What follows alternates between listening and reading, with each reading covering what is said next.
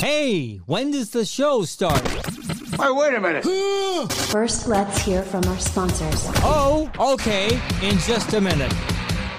It's always that one time you need a defense attorney and you just don't know who to call, right? Well, I'm telling you, Manny Arora, the Arora Law Firm, he's the best in the business when it comes to a defense attorney. And he's a former prosecutor, so he knows the other side of the courtroom. Located in Atlanta, Georgia, but practices nationwide, has handled litigation in over 19 different states. If you need Manny, theauroralawfirm.com, theauroralawfirm.com. He stops by the show twice a month. Got any questions? Leave it on our hotline, 404-369-3825, or on our social media off podcastthebs.com. Everybody needs a friend. Everybody needs an ear, and that's why Dr. David Markwell and Ridgeline Counseling are the best at what they do. 10 different therapists who work with Dr. David Markwell at Ridgeline Counseling. If you're in the Georgia area, East Cobb, Marietta, near the square in McKaysville, right outside of Blue Ridge. And they assist with a wide variety of behavioral health issues like anxiety, depression, relationship issues, parenting issues, trauma, substance use issues, etc. Offering virtual sessions if you can't get to the Georgia stops. The website, markwelltherapy.com. Again, markwelltherapy.com. It's time, ladies and gentlemen.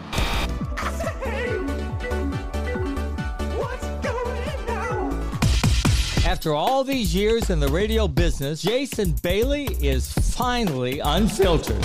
I don't know what you want. With his bestest buddy and producer, all the way from Mexico, it's Nate, dude. Sit back, enjoy. Here is the podcast that is all about intellectually immature nonsense. Are a very particular set of skills. You will love it. Why? Because I'm Jason's neighbor. I'm old man Kevin. And by God, this is the BS. All right, there it is, episode 80. 80 of these things of the BS. Thanks for being here. My name's Jason Bailey in the Golden Scissor Studio, beautiful Roswell, Georgia. Nate, still back in Iowa, in his childhood bedroom, where literally I can still see the stain on your comforter. Yep. There, Brandon, you see the stain? Yeah, I see something. Yeah, there's the old mom didn't change a thing. When I got back home, my socks actually just walked right over to me. Wear socks. There's Brandon Thrasher in the Zelinsky Studios there in Noonan, Georgia. Hello, Brandon. Hey, guys. How's it going? I beat the shit, man. I mean, I thought that this year with this tennis tournament would be a totally, and I stress the word totally different experience with my body versus the 6 years prior, getting up at 3:30 in the morning, doing my show on the radio, and then going and doing the tournament, and then sometimes not getting in bed till 1 o'clock in the morning, getting up at 3:30 and doing it all over again. If I were doing the radio show this year, I would not be doing the tennis tournament. I made that decision last year. The older I get, you made that decision every year, but you always go back. You're right. I'm not doing it next year, and then you're like, I love it. I'm doing it again.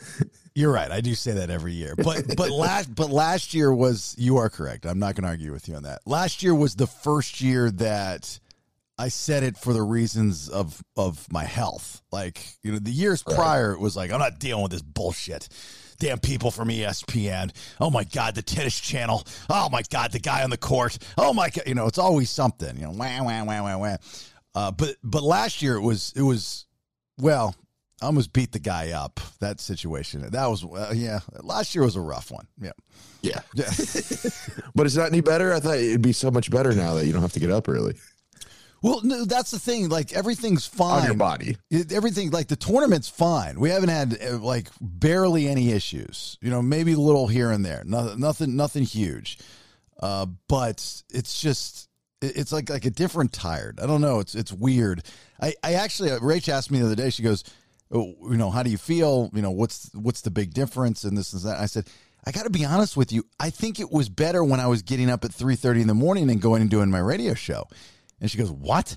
I said, yeah, because then I was running on fumes and I had this adrenaline that my body was just going off of. I mean, I was in cruise control. And now I do get some rest, and it's like, you know, you have more time to think about being tired. It's a weird tired. Does that make any sense to you? Yeah, I mean, we were waking up super early, so when normal people would wake up, it was you were already ready to go. You know, your brain was already going and everything.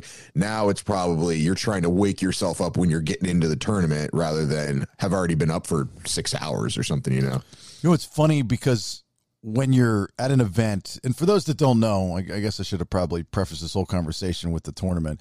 The tournament is the Atlanta Open Tennis Tournament. It takes place at Atlantic Station in downtown Orlando. It is a professional tennis tournament. Atlanta, Jesus. I say Orlando? Yeah. Jesus, it's been a long tournament. We're a lot of driving. I let the cat out of the bag. We're moving the tournament. Midway through. So downtown Atlanta. So I've been doing this, I think this is my seventh and a half year, I think, that I've done it. And it's a professional tennis tournament. It's an ATP 250. I mean, it's not the biggest. It's not Wimbledon. It's not the U.S. Open or anything like that. But it's pretty cool. I mean, we've got some great players. We've got Nick Kyrgios, which I'll get to here in just a second. We got John Isner. We got Francis Tiafoe. Riley Opelka had to pull out, unfortunately. You know, so there, Tommy Paul, which is I'm a fan favorite of. I love Tommy Paul. I think he's an upcoming American. He's actually ranked, I think, 30th in the world now. Which is pretty cool, but he's a good dude. But there's been like controversy. Every year there's like something. And it's funny because I made this comment. So I work with a group of people in our production booth. You know, there's a production manager, Jill, who helps us out with the show. I hired her to be my producer for the week. She's doing a fine job. And there's this guy, Robin, who runs around the camera. There's this guy, Jeremy, who runs the video. And then there's alternating people that run the audio. So it's this it's this oiled machine. I don't know about well. It's this oiled machine. And so there's always controversy. There's something that goes on. And I made this comment the other day to the people I work with. I was like, it's funny how different sects have their trolls and their bots. Like somebody that goes and trolls Patrick Mahomes, the quarterback for the Kansas City Chiefs, is not going to go and troll LeBron James, right? They're just fixated. They're stuck on football, Patrick Mahomes, probably, Kansas City Chiefs, and it's almost like it's localized. And the bots are kind of the same way. I'm assuming, and I don't know because I'm not a computer nerd, I'm assuming when you write an algorithm for a bot, you know, you put in keywords to what you want it to target, and you have them continuously target that sect of people so people think that the bot is real, right? Yeah, that's what I'd assume. I would assume that. Okay. So Nick Kyrgios is without a doubt the most colorful, controversial tennis player in the modern era. That's who he is. Personally, I love the guy. I think he's great for tennis. I think he's an extremely misunderstood dude, and he gets heat all the time because of his antics, things that he says, things that he does. But what people don't realize when you work in that environment, like I have for the past, almost 7 years, you see these guys when they're not in front of a camera or they're not in front of a crowd and the things that they do. And I've seen Nick Kyrgios time after time, and he loves Atlanta, time after time, go to talk to people, help out a charitable organization. I mean, just the guy's a fantastic human being. He's just extremely misunderstood. That's my personal opinion. So he played doubles like one of the first nights, right? And with his buddy Kokkinakis, Thanase Kokkinakis, who's also an Australian. And they won, and they played a really good team. That was like the big opening, one of the big opening night matches. And then he was supposed to play singles, and he bails out with an injury. And they do this big announcement in the middle of the week. It was like Wednesday night, where the tournament director came out and I introduced him and Nick Kyrgios, and they get out there and they talk about the thing, and he's really sorry, which, is not normal for a player to do that, to go and address a crowd and an audience. Of course, the Tennis Channel's there. The Tennis Channel picks it up. fans were livid. They were livid. You know, and I'm looking at it like it's a wrestling match where card is subject to change. And I think they should I don't know if they do, but they should probably put that on the tickets. But there was kind of a slip up in the speech, you know, and when I say slip up, I don't know if anything was planned or what. I don't know anything behind the scenes. I really don't. I'm in the dark. But something was mentioned, like when Nick came into my office in the afternoon, you know, saying that he wasn't sure he was going to be able to play, and people flipped out. They're like, well, if you fucking knew about it in the afternoon, why didn't you tell us about it before we drove all the way from fucking Alpharetta? You know, you should be doing the Fry Festival, you fucker, Fire Festival, you fucking blah, blah, blah. And so, and I was like, well, I don't think that's what he said. I think what the tournament director said was he came into his office in the afternoon, but the medical team didn't make a decision until hours later. I think that's what was said, but people don't care, dude. They just went nutso on social media. If you go to Nick Kyrgios, search Nick Kyrgios like on Twitter, or even Instagram or the Atlanta Open tennis tournament, you'll see all the comments. They're actually kind of funny, you know. It's like, yeah. So what was it? His knee? His knee, yeah. He hurt his shoulder in Wimbledon, and then now he's hurt his knee. So he's beat up, and he's got the U.S. Open coming up. All these players do. This is kind of, you know, this is a part of the U.S. Open series. So these smaller tournaments lead up to the U.S. Open. So, you know, you want to play the U.S. Open. There's tons of money there. There's tons of points. This is cool to play. A lot of them play it because they like Atlanta. They like the tournament director, you know. I think the vibe in the crowd has something to do with it. I'd like to say that I'm a part of that, you know, without trying to toot my horn too much. But, you know, I've been told I'm the, I'll just say it in not proper English. I'm the most, I'm the most unusual of the tennis MCs. I'm the most different, which that's the not proper English I was looking for. I'm the most I'm the most different tennis MC because I do it, you know, with my style, and my style is like very wrestler style. It's very growly. It's very, you know, it's very fight-esque. You know, it's and, you know, there's a lot of inflection when I do my announcing. You know, that right there is Nick Kyrgios, you know, and you know, da, da, da, da, da. You watch a lot of these other guys that do it, and they're like, coming out on the card, it's Nick Kyrgios, you know. That's it, you know. Boring. It is, to me. It's very boring. Like, there's some guys that do it that are really good interviewers, but they're not the best at introducing the people on the court, you know. But they're very good at the post-match thing, which it really doesn't matter because, you know, eventually you're going to be cut out of the interview. Unless you're a television personality, which I'm not, they'll cut you out of the interview. They'll get your questions, but you're not getting any camera time. They want you on camera side because it's only a one camera shoot. So they've got the camera facing the player, which is fine. I understand that. That's cool. I got no problem with that. And then you got other guys that have great voices. And there's one guy in particular that does a big tournament, and he's got an amazing voice. He's a voice guy. It's what he does for a living. And his intros are spectacular, but they don't let him out on the court because he's not very good looking. I've been told that. That's a true story. They're like, they don't let him out on the court. They don't want him on camera because he's not appeasing. He's not eye appeasing. You know, he's not a very good post game interview. So they just hired the guy to come out and say, Roger Federer. Yeah, and he just comes out to the thing. So no. You never went to the tournament, did you? You never went down. Yeah. No, I went last year. I sat with your wife, and I brought my friend Tom. Oh, okay. You did go. Yeah, because remember Alexis worked it all last year, or worked your booth. Oh, that's right. She did. Yeah, she helped out tremendously. Yeah. By the way, that's going really, really well. Every day it's getting better. We just had somebody put in an order for 24 my court caddies. Nice. Yeah. Well, they own like a tennis facility or something. He is or is he just reselling them on eBay for twice as much? he is the tennis coach for a surrounding county's school. So cool. Yeah, he was like, I need 24 of them. I'm like, got him, not a problem. I'll bring them to your car. I'll stop what I'm doing to get you 24 of my core caddies. Yeah. Just get them out of my fucking house, please. Do what you got to do. Coming up is Nick. Hang on a second. I got a sale to do, but I'll be right back. Brandon, you never went to the tournament, did you?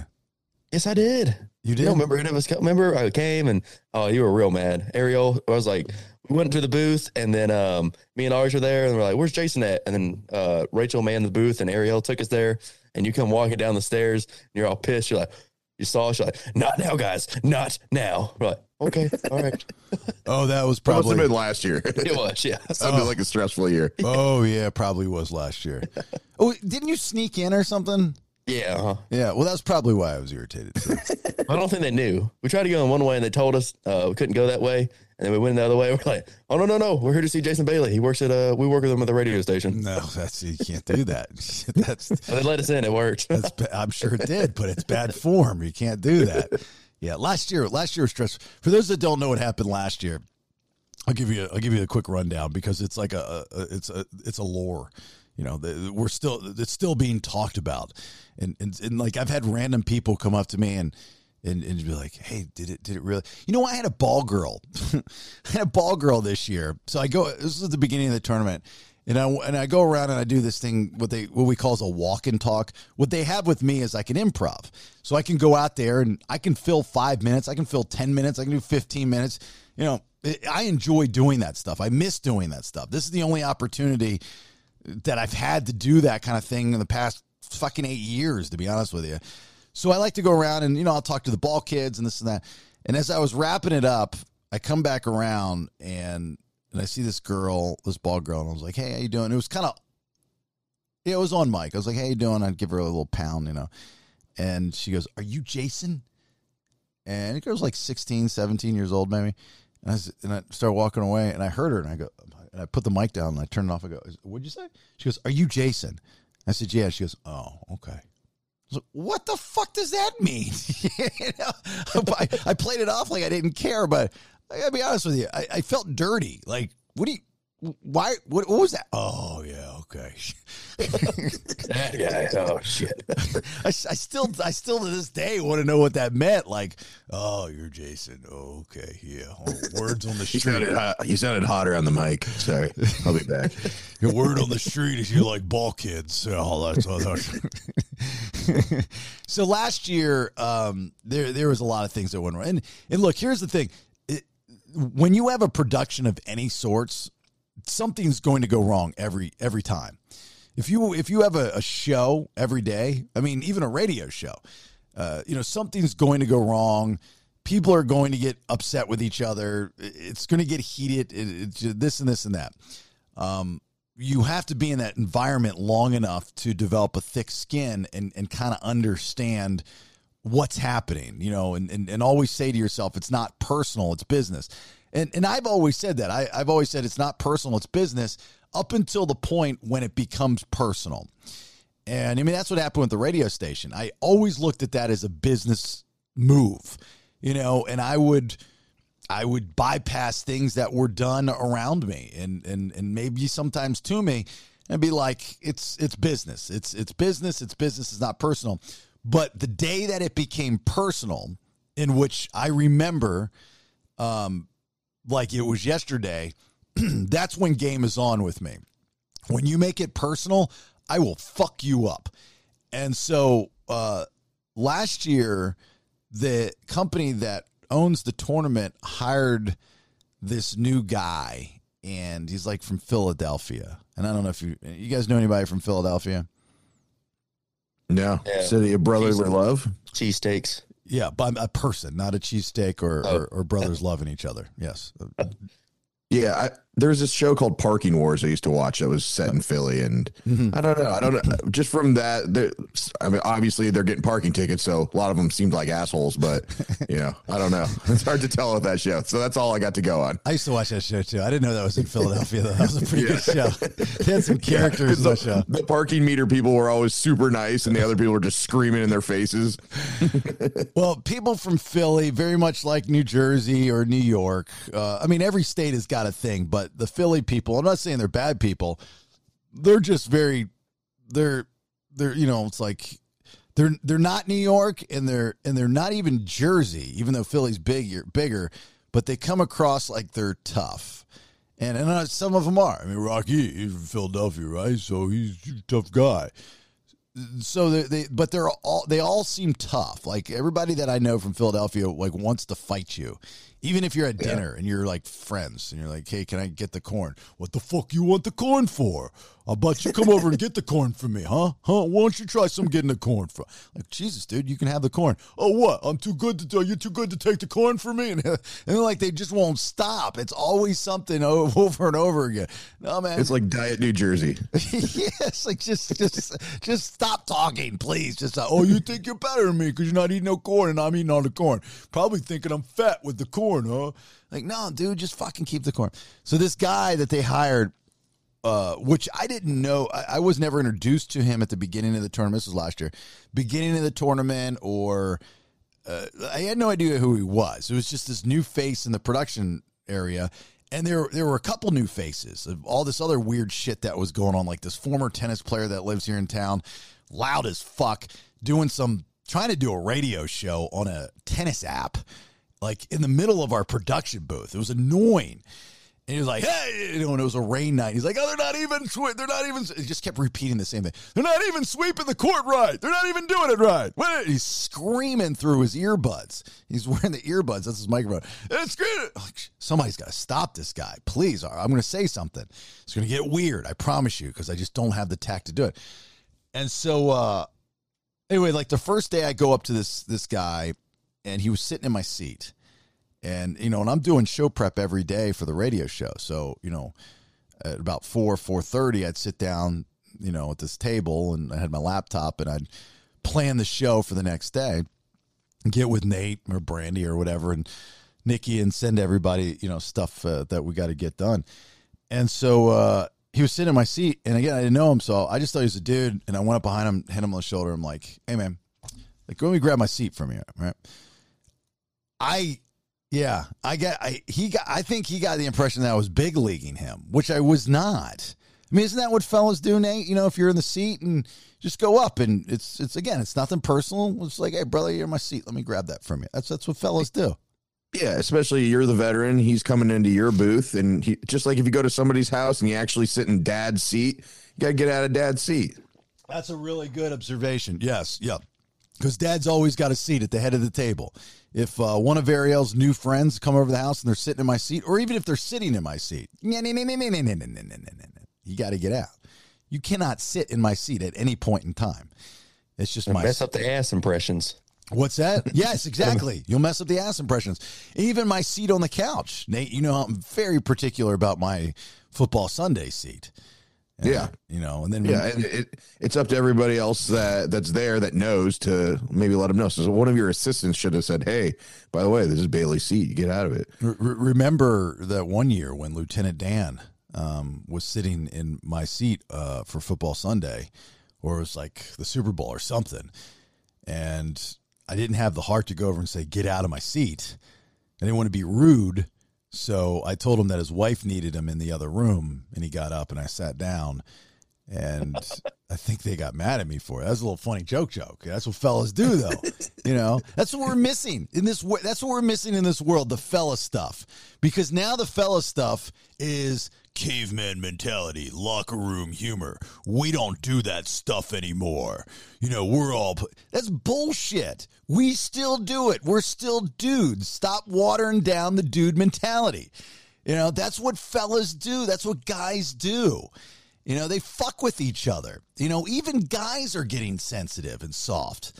And it doesn't matter what age you are. You get fucked with, you cry like a little bitch.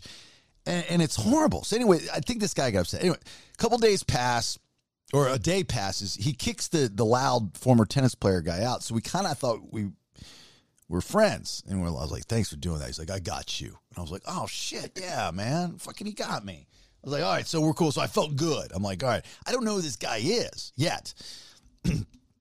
Then maybe 2 or 3 days in the tournament, he introduces himself. He's like the vice president he just got hired to be like a big title, right? Not that it matters, but just give me a heads up. I'm going to treat everybody the same, but just let me know. Yeah. So I'm like, cool. I'm like, what the fuck's he doing in here? You know, it's like he's just watching us. It's weird. And I asked somebody, and they're like, yeah, I guess they thought he was being groomed to take their job and be in charge. And I was like, nah. And I was like, no, he does it for this and this and that. I was like, nah. He doesn't have the temperament for it. There's no way. So the week progresses. Now, the other side of this, the other part of the story is we had issues with two of the people that were our producers, or my producer. There were issues, you know. There was one girl who actually I saw this week at the tournament, and I forgot it was her. And she was like, hello, Jason. And I was like, hi. I was like, oh, my God, you did such a great job. I guess she did do a good job, but she was very sensitive. You know, they'll go out in the crowd, and Jill, by the way, loves the crowd stuff. I didn't realize how much of she likes yeah. Did you She know? was a dude. Her name would be Mark. Or Steve. So you send them out there and they do like seat upgrades or something like that, and and everybody gets crazy and they go after them, and you want to kind of make them into the stadium star, make a character out of them. So this girl last year that was in that position, I start calling her different names every night, funny, goofy names. And I was like, it's funny if, you hear the crowd start chanting Trixie or something like that. And so she's in this is last year. And they're like, yeah, Trixie. And so 2 days afterwards, I find out she hated it. And she went and complained because I would do it every time I'd change the name.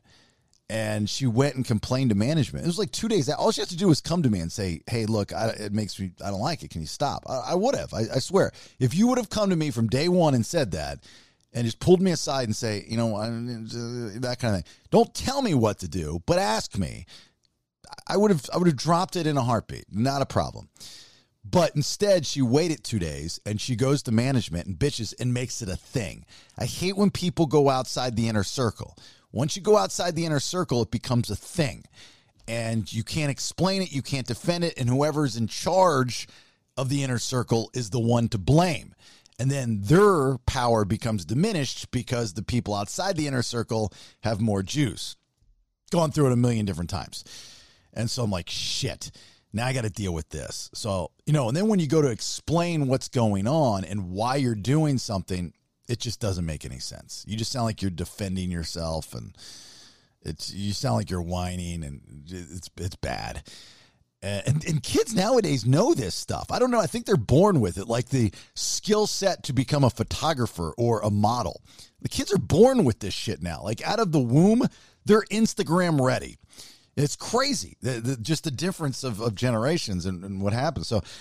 So I was calling her Trixie, and she didn't like it. And so I get this message from the boss, and he's like, stop calling her Trixie. She doesn't like it. I was like, big deal. So I'm like, fuck you, man. You went and told? Like, who does that? Grow the fuck up.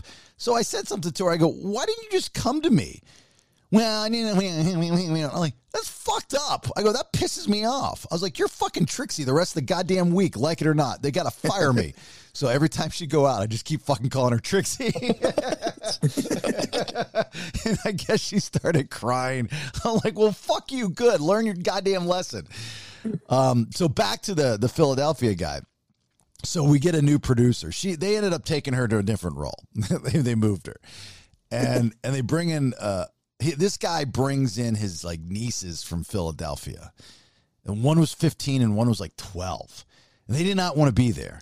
They did not want to do this job. So I told him, I was like, hey, look, it's not that big of a deal.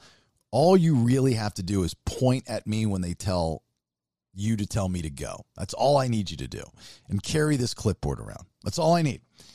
And they're like, okay, we can do that. They're very quiet. They're very sweet, And as the week progressed, it's almost like in this position you get power bitten, where you feel like you've got more juice than you don't know the lane that you're supposed to be in. It's weird. I see it every year with these people. You put the headset on and you've got some authority because you're my producer. You're misinterpreting my producer as my boss. And every year, with the exception of maybe one or two, this happens. So she's getting more comfortable with it. And I'm like, that's cool. You know, we got a couple more days. Again, it's business. It's not personal. She's a kid. Most of the people that they're putting in these roles are kids. They've never done it before. They're learning on the job. You got to be patient. I've been doing this a long time. It's my job to be patient because I do know what I'm doing and they don't. They have to listen though. And not all the time do they want to listen. So it was a Wednesday night last year. John Isner was playing.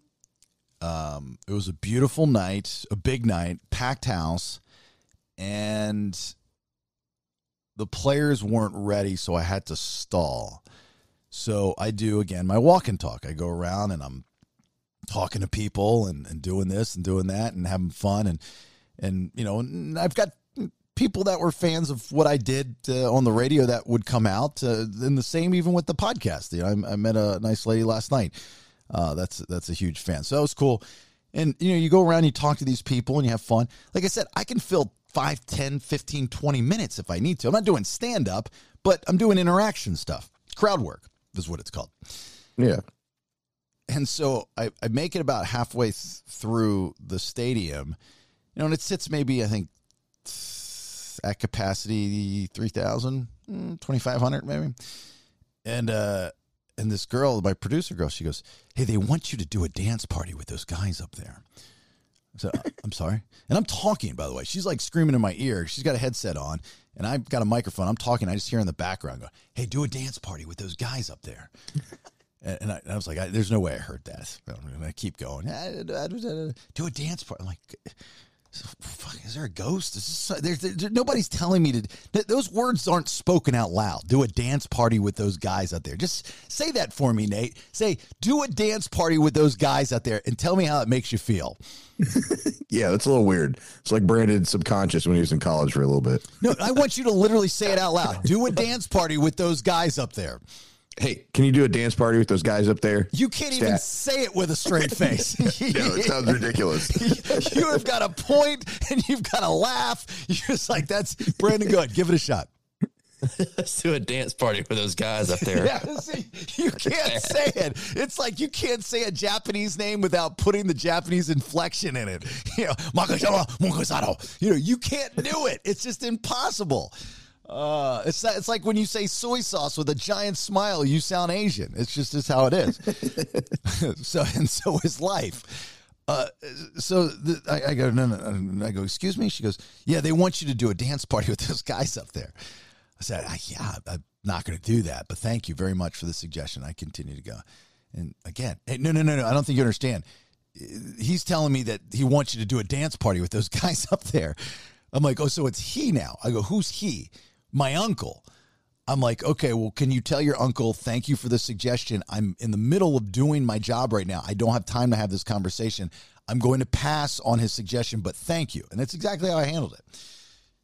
Keep walking. She goes, he's pissed. He wants you to do a dance party with those guys up there. I'm like, get up there and dance. Like, what the fuck is this fascination with a dance party with these guys up there? Like, no guy that's ever done crowd work is going to do go to a bunch of dudes and go, let's get a fucking dance party going. Let me see you jive and shuck. Nobody does that. And those words sure the fuck aren't coming out of my mouth. So as we continue to go around and ended up talking, I can see their faces. It was an African-American couple, older, and they were huge fans of the radio show, at least one part of it. And so I'm talking to them, and I was engaged in the conversation, and I was talking to him on and off mic kind of thing.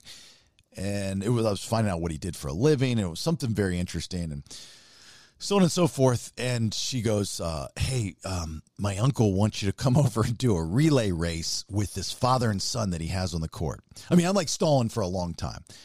Right.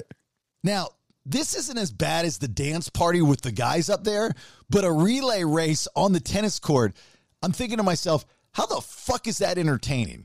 How is that entertaining to do a relay race with two people on the court when people just want to watch their tennis match? You know, you kind of let it die. You kind of jab and you duck and you come back and you come back and you interact with the crowd. But, you know, relay races and dance parties don't get the crowd going. That doesn't get the crowd doing the wave or anything like that. So I said, yeah, I'm in the middle of talking to somebody right now. But when I'm done, I'll get back to you. And I'm trying to stall into like, God, you know, you'd think these guys would be here by now. Let's get this tennis match on the way. So I'm like, you know what? We're probably about to start. Let's start making our way back around. She's like, no, he really wants to do this relay race. I said, again, tell your uncle, thank you so much for the dance party suggestion and the relay race suggestion. I'm going to pass on both of them, but thank you so much. And I'm starting to get a little irritated this time. And she goes, he's really mad. And I said, well, he can take it up with me when I get off the court. And she goes, and I guess he could probably hear me talking through her microphone. And the next thing I see is running at me from mid-court is this little Philadelphia guy. And he throws his headset off. And when I said the headset, it's like you've got it's the mic headset. So you got one ear muff, you know, one the football coaches. Yeah, and then you got the microphone that comes down, and then it's hooked into a pack, you know, and the pack goes on your belt. So that's what they're wearing. So he runs at me and he throws his headset down on his shoulders, and I'm like, this guy's about to fucking hit me. Like he was charging at me. If I had a gun, I legally could shoot him. You know, under the castle doctrine, I could have shot him because I was in fear of my life. This guy was like, I'm sitting there going, this isn't happening right now. This was a packed house. We had, let's just say for conversation's sake, 2,500 people, you know, in this thing. And this dude is running. There's nobody else on the court, just him running at me, angry, screaming. And so as he gets, I'm like, this isn't happening. This isn't happening. This isn't happening. What do I do? What do I do? What do I do? My first instinct was, now I'm mad. And that flip started to go off or go on. And so I turned my hips and I kind of crouched down a little bit, like getting ready to take the blow. And I was going to throw him into the wall. I was going to kind of judo move him and move out of the way and throw. I swear to God, Brandon, I know you're laughing. This is a true story. You can ask anybody I work with. This is an absolute true story. It's a lore now. That's why I'm telling it. What? I just imagine all these tennis fans just watching. They're like, all right, now this is some entertainment. You got a brawl going on in the middle of the court, smashing each other into walls and it's funny each other with mics. It's funny you say that because, again, also what I was thinking, I'm like, I'm about to fucking go viral. I have the opportunity to go viral every year. If I do something, I've got internationally broadcast cameras, you know, whether it's ESPN or the Tennis Channel. I've got tennis players, professional tennis players that have millions and millions of followers.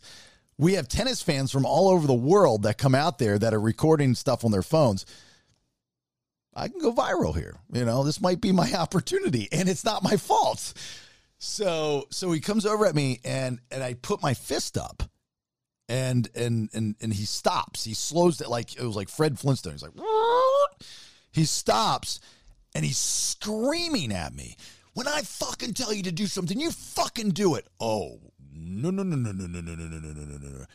And I'm doing everything I can to stay calm because I know eyes are on me. And I'm like, I am not going to lose this, the visual battle of this. And I said, I'm walking away from you right now. I'm walking away from you right now because if I don't, and I said this very calmly, I'm going to knock the shit out of you. All right? So back the fuck off and go your way. And so I started walking. I was furious. Like people that told me that they saw it, they could visually see I was furious. And I'm walking off the court and she goes, okay, we're ready. I was like, thank God. So she points at me, gives me my cue, and I start the intro. She goes, no, stop.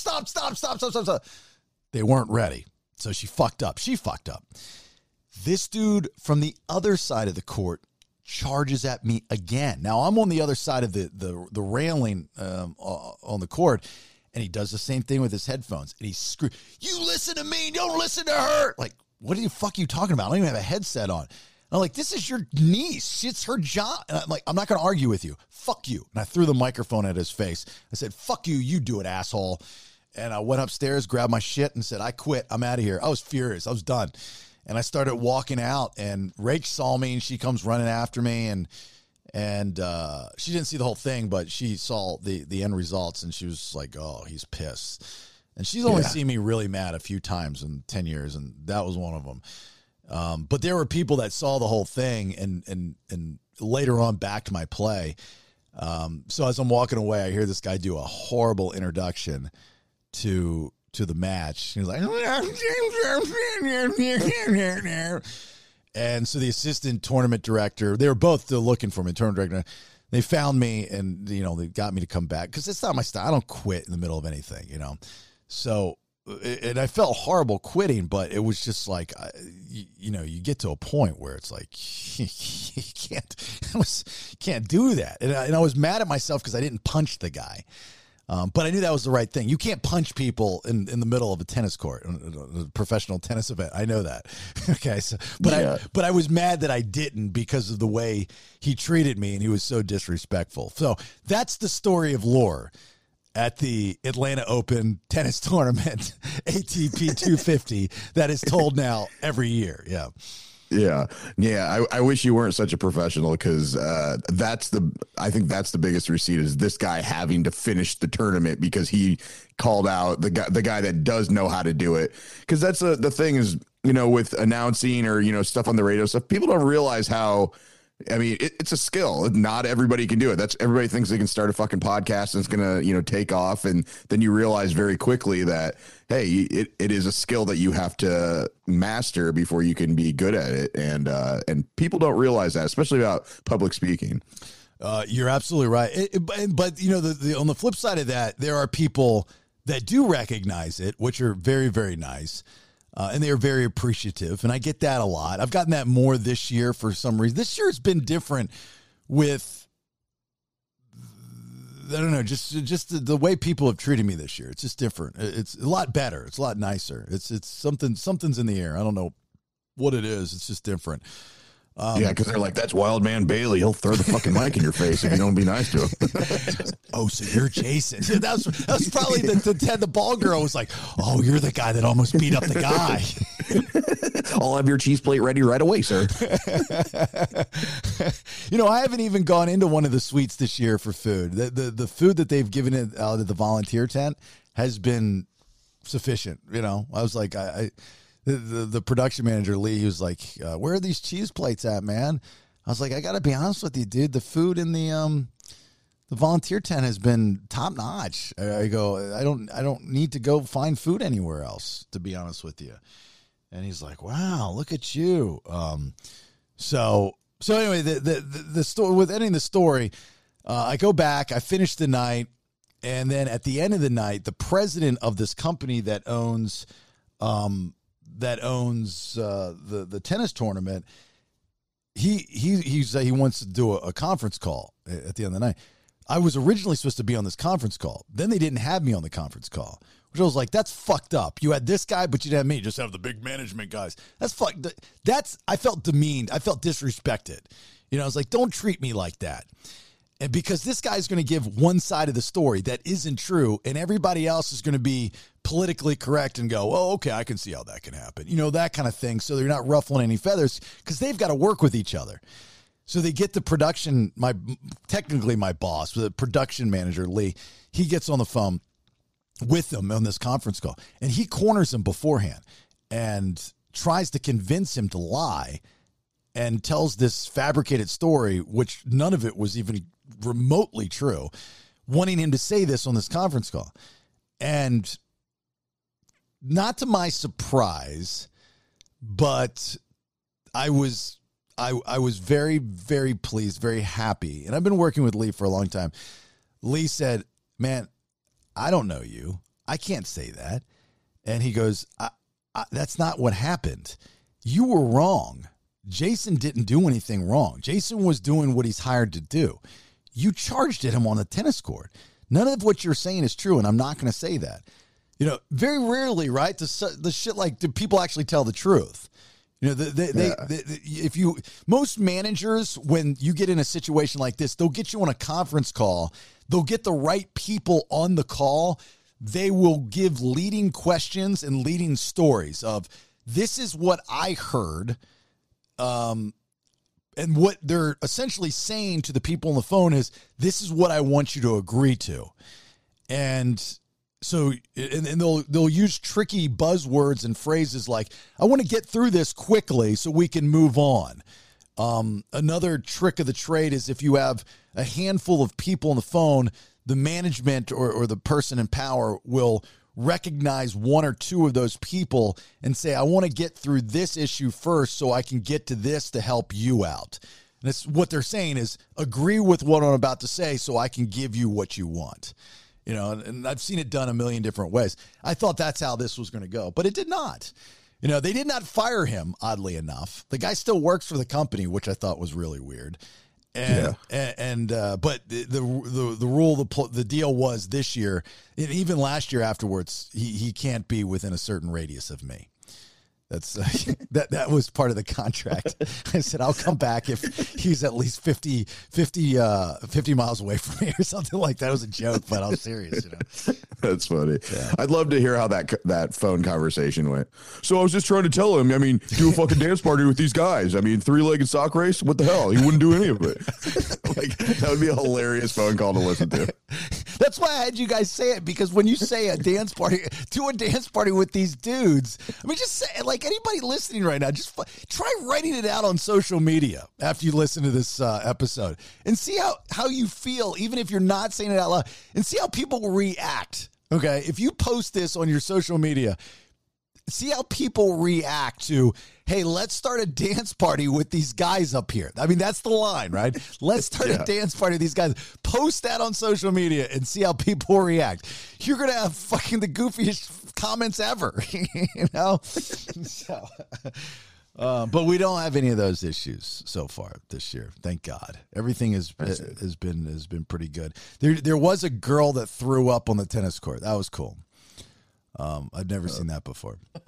Like a streaker? She came out and puked and left, or who was she? No, so they have they have these fan tunnels that the players come out, and they're like sponsored by delivered by UPS fan tunnels, you know, those kinds of things. UPS is all about diversity, so you have these quote unquote diverse tunnels, which are usually people of all of one color. And they come out, and they're young kids that like the sport, and I think it's great. I love the involvement of kids. I think it's fantastic, because a lot of these kids are going to maybe eventually play this tournament. You know, not a lot, but maybe one of them. I mean, we have local people in this tournament all the time.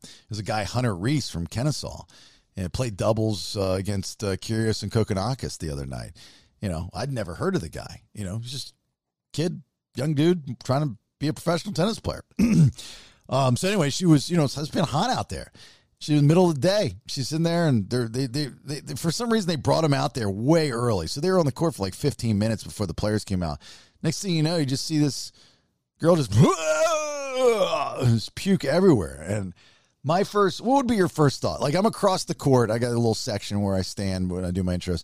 But if you're across the court and you see a girl puke on the court, Nate, what would be the first thing you thought of? Maybe call those towel guys, like the ball boys that have the towels. Okay. Clean up in UPS aisle tunnel. So you're going, how do I help out? Let me call the towel boys. Brandon? Yeah. I would have thought, hell no, at least I'm not cleaning that up. Okay, that's what I thought too, right. But the question would be, who is? Who you don't have a person designated to clean up puke on a tennis court. So who cleans up the puke? So I was like, this is going to be interesting. Let's see who takes responsibility for it. I sure the fuck ain't. And I mean, these volunteers, they've really good volunteers for the week.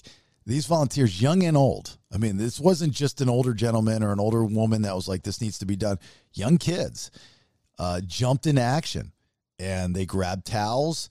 They put the towel, and the way they did it was actually very well done. They took towels, they put the towels over the puke, and then they took water bottles and they put it on the towels, I guess, to absorb it. I don't know. And then they went and grabbed towels and used them as gloves, and they picked up the towels with the puke. And I got to tell you, they did a good job. They got just about all the puke up in one full swoop. And another volunteer brought the trash can. It was like they'd done this before. And they put the puke in the trash can, and then they poured water on the tennis court, and they dried it up with the towel.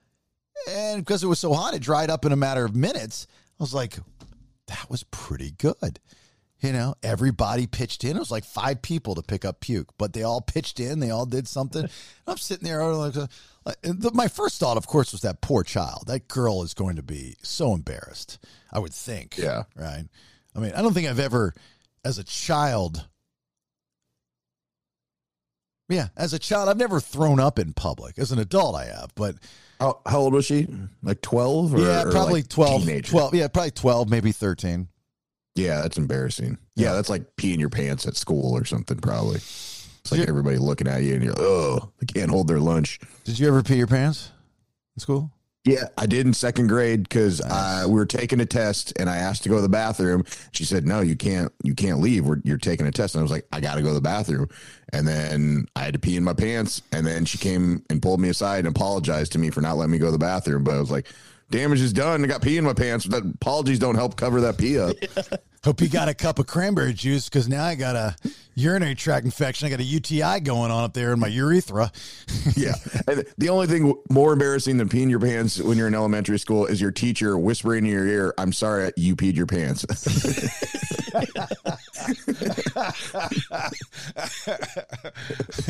Or, duty in your pants. Of course, that's bad.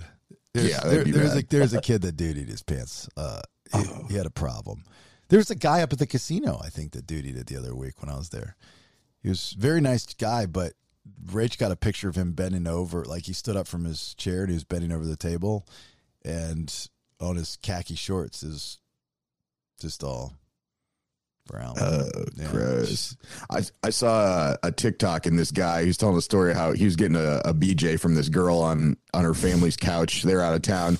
And when you see this one, and when he orgasmed, he shit on the couch, and then the family came home, and so now he's trying to figure out how to get this piece of duty off the couch, and then so he pulls the blanket over himself, and then when he scoots over, the dog gets up and starts licking the state, and it was just like the most. He was like, long story short, I don't talk to any of these people anymore.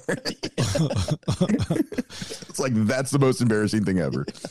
The other thing that I noticed so it was weird. Oh, one of the nights I went out, I was doing the post-game interview, and somebody was smoking weed in the stands at a tennis tournament.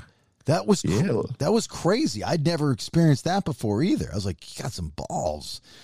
If they did it in a vape, would you smell it?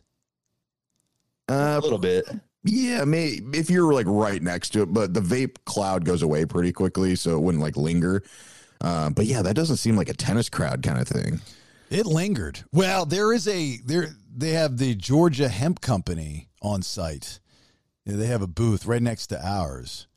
So, that's cool. It's more people understand it more, and they see the benefits of CBD and marijuana and stuff like that. But look, I'm not hating on it. And I personally don't have a problem with it, but I just thought that was interesting. That it was like when, you go to Colorado or a place that has, is legalized marijuana, and you're walking down the street and you just smell it. When you smell weed, especially good weed. And It was a whiff. And I wasn't the only person. It was like 4 of us looked at each other at the same time and go, you smell that? I was like, who the fuck lights up at the tennis tournament, at the end of the tennis tournament? Who does that? That was kind of interesting. So that was that. But so I was walking, I have this like little, I walk down the stairs and I go around every time. The other night I was walking, and we're on the bathroom side. So all the porta potties are lined up behind where our stands are.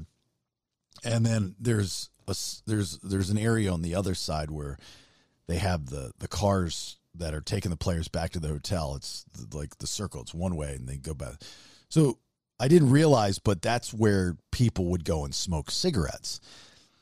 And I never thought about this, but because we're so now programmed to think, that smoking is bad for you, which it is, and nowhere allows you to smoke anymore. I mean, we've seen this since we've been alive. I mean, I know I grew up in the 80s being on an airplane where somebody in front of you smoking cigarettes. And if you said something, you were the bad guy. Like, I have every right to smoke a cigarette and you have no rights to breathe in my secondhand smoke, so shut up. And that's how it was. I grew up going into restaurants where you would be sat in section 1 and in section 2 it was smoking, which is right behind you. There was no divider. It was just, that's how they did it. And you would, suck in your smoke and you would have to complain, say, hey, look, I don't want to sit here because I don't like the cigarette smoke. And then they would see you and then they would say something and they would give you weird looks. I grew up in that world. So now that we've been programmed to, when you smell cigarette smoke, it's fucking weird. And you look at the person smoking a cigarette like they're about to kill people, like they're a fucking terrorist. It's just odd. So it's coming down and I smelled cigarette smoke. And I saw this one person by themselves sitting on the cement block behind the porta potties smoking a cigarette. And I had this kind of moment going and I asked myself, where have all the cigarette smokers gone? Because if you have, probability-wise, you have 2,500 people in there, or just say 2,000 people in there, more than one, the probability of more than one person smoking cigarettes is great. So where do they go? And if you're addicted to nicotine, you have to have it. So you're not having a cigarette for a 2-hour tennis match. Plus, you're gonna go have a cigarette. But where have all the cigarette smokers gone? You can't smoke in the restaurants. You can't smoke in the bars, at least most bars. You really can't even smoke outside. You can't smoke in theme parks at all. So where have you gone? How do you get your fix? Yeah, I don't know. Well, I mean, yeah, there's definitely less people smoking, but the tennis crowd doesn't strike me as a smoking crowd. Most, Atlanta, like you've said, is like the biggest tennis community in the world. So most of them there probably play. Most people that are athletic typically don't smoke. So there's probably a very small portion of that crowd that's going to smoke. But yeah, I don't know where they are. I would assume the bars. I assume if you go to some bar, there's a lot of people out on the patio lighting up. But out of those people, again, 2,000 people, more than one person, 2,000 people, more than one person has to be a smoker. And just in general, where have they gone? Again, going back to when I grew up, there were so many smokers. I agree there are less people smoking. More people have probably quit. I know the transition. I was reading an article on this that, smokers have gone to vaping because you can get away with vaping in more places. But does vaping still satisfy what the cigarette did for you? Because the cigarette's not only just the nicotine, it's the ritual. It's the helping you go to the bathroom because tobacco does that. It's the, having it with your morning coffee. It's the taste. Even though it's disgusting, you get accustomed to that taste, especially when you mix it with coffee. Vaping's not going to give you that same feel, I'm assuming. I don't know, Brandon, you're the vapor. You tell me. Yeah, he's vaping on this show, so maybe it does. He's all smoking on that robot penis. Yeah. I don't know. I mean, I was never a smoker, like consistent smoker. I just started vaping because I got into the good flavors, and that's where it gets you. The blueberry and the raspberry, and you're like, damn, this is good. And you just keep hitting it. Wow, and you're talking about watering down the Marlboro, man. Jesus. Yeah. We used to have a guy on a cowboy smoking rolled cigarettes. Now we have some fucking pansies sucking on robot cocks and with blueberry flavored vapes. They don't even blow out real smoke. It's water. I guess. I don't know. I just thought that was interesting. I was like, where are y'all gone? Where do you go? Where do you get your fix? Yeah. Well, and I've always felt, like we were saying, there's been far fewer people smoking now. You don't see it in their cars typically, just standing around outside an office building as much. But I have noticed living in Mexico, it's tons of Canadians and tons of Europeans. Those are the smokers. They'll be smoking in restaurants. You're sitting at a table and it's blown over in your face. They don't seem to care down there, but it doesn't seem to be the locals. It's mainly Europeans and Canadians. So they're still on the smoking train. Yeah. Do you ever get told not to vape, Brandon? No, very rarely. The only time, actually, the last time I can remember someone tell me not to vape was when we were in Mexico, when we were at the temple, or the Mayan ruins. The Tulum ruins, yeah. I remember that. Hitting that vape that I got from the club the night before, and this guy behind me is like 20 feet away, and apparently he got a whiff of my raspberry, and he's like, "Hey, can you not do that? Not vape in front of me?" I was like, "Oh, sorry, sir." So I just got beside him and started hitting it. So it went behind us. It was some old guy too. Like, I mean, he was like 80. Yeah. Can you not vape? They'll tell you that in a casino, especially when the height of COVID. Because you're still blowing out your germs and your spit, right? You're still, that kind of thing. So and vaping's becoming banned too, right? They banned they banned the flavors to be sold. The flavors at the grocery stores. You can't buy that anymore, right? Yeah, they got rid of Juuls, and then I think they got rid of Juuls altogether. Now that they're completely banned, they started off they just got rid of the mango and the mint, and then slowly just got rid of all of them. No, it's all gone. I know that the Ukraine is using vapes to beat Russia. Like, I guess when the vapes are done, the Russian soldiers are throwing the vapes, or people are just throwing vapes on the ground. So Ukrainian soldiers are picking the vapes up, and vapes take batteries, right? Right. Yeah. They're taking the batteries out of the vapes and using it for their drones. So that's fucking genius, right? They're conserving the batteries. So the Russian soldier, bushki, my vape is done. I need it no more. I throw it on the ground. He throws the vape on the ground. Ukrainian soldier like, oh, the bushki. He threw the vape on the ground. I'm going to take the vape now and take the battery out and put it in the drone. Now we've got Ukrainian drone with Russian battery. Ha, ha, ha. We win, you lose, you blueberry sucking tool. That kind of thing. So that's kind of fun. But I get cigarettes to vape. It used to be cigarettes to dip to sunflower seeds. That was the transition. And then now you throw vape in there. And vape is like the middle ground where dippers, if they're trying to dip, will probably go to vaping. That's what you did, Brandon, right? You were a big dipper. Yeah, I was just kind of at the same time, like I coexisted with vape and dip. Oh, you're a bad boy. You're a bad boy. So anyway, other than that, the tournament's going great. It ends here in a few days. Anybody here locally that'd still like to come out and say hi, you can go to AtlantaOpenTennis.com and get tickets, good tickets, and see some good matches. It's a lot of fun. There's only been a few names that have been a little tricky. Ilya Ivashka, I got that one down pretty good.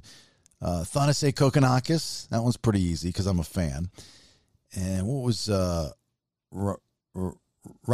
Ramanathan? Ramadan Ramanathan. That was another one that's always a little tricky. Dang. Yeah, it's quite the name.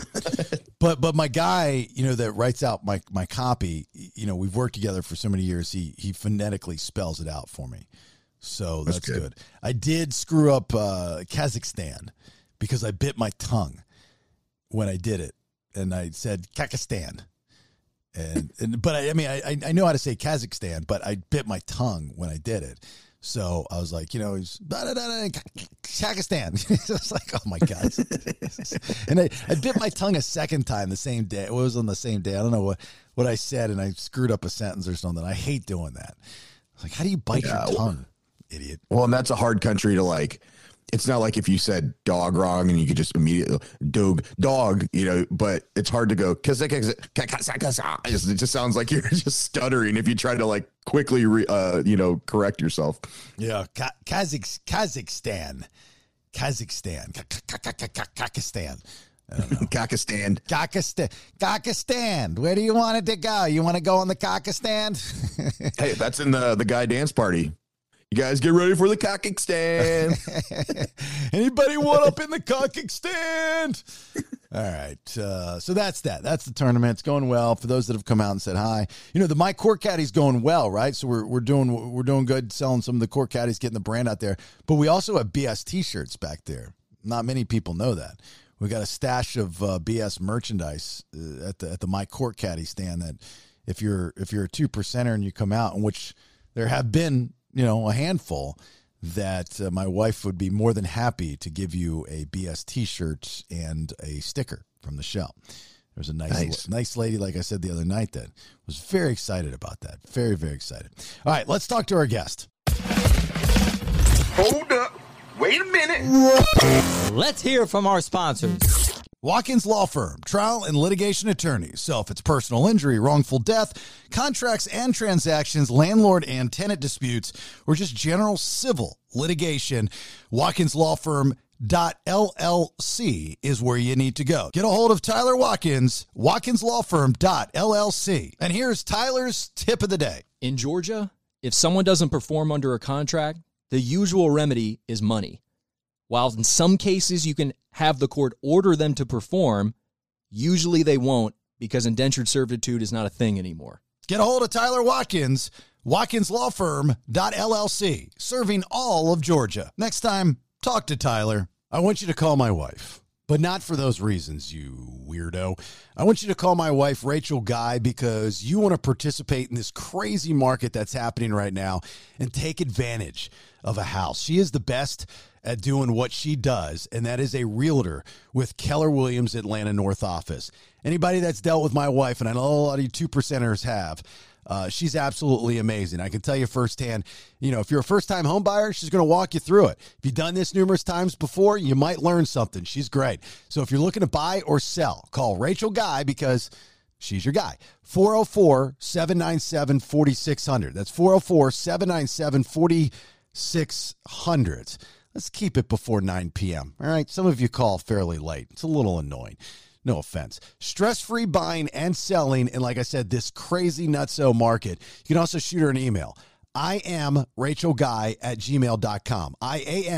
Rachel Guy at gmail.com. Who knew, right? L-theanine. You ever even heard of that word before? Well, it helps increase your focus and attention, and it's one of the ingredients in Magic Mind, which are these delicious little green productivity shots that you take each and every morning when you wake up and you start your day with a boost. Now, L-theanine binds with the caffeine molecules in matcha and prevents the full blocking of receptors, reducing or dissolving the caffeine crash and jitters you often feel. It's nature's time-released caffeine.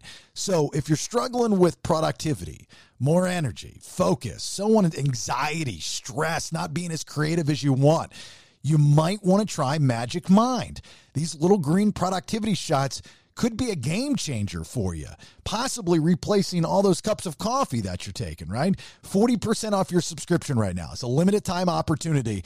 MagicMind.co, the BS. MagicMind.co/the BS. Put promo code the BS20 in there and get your 40% off that subscription. And back to you, Jason.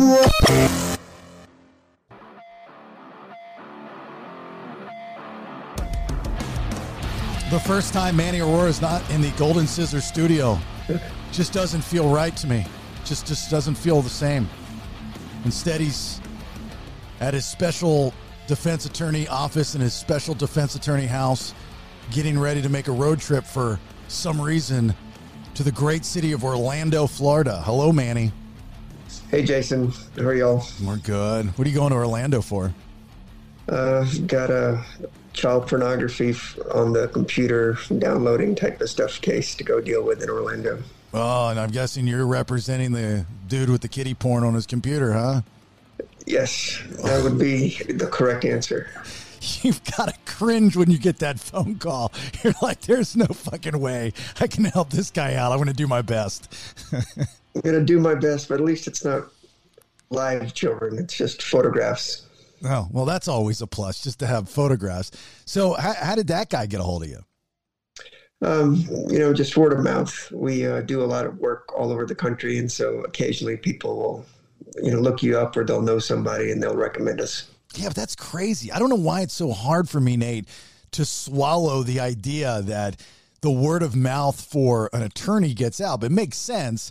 But like, I'm picturing that in every bathroom in every jail is, call Manny Arora, or go to the AuroraLawFirm.com to get a hold of Manny Arora. Just, I don't know why it's hard for me to understand that. I don't understand.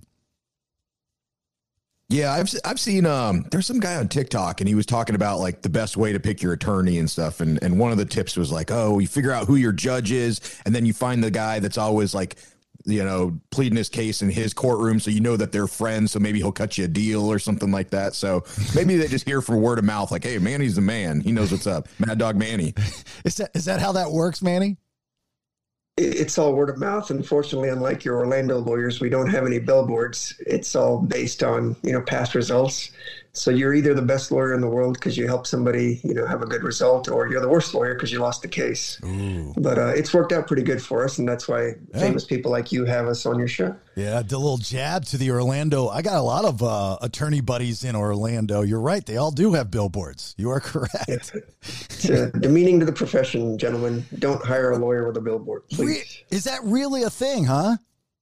Yeah, I mean, it's advertising started in the late 70s in the legal world. They didn't used to do it, then they called it a First Amendment issue.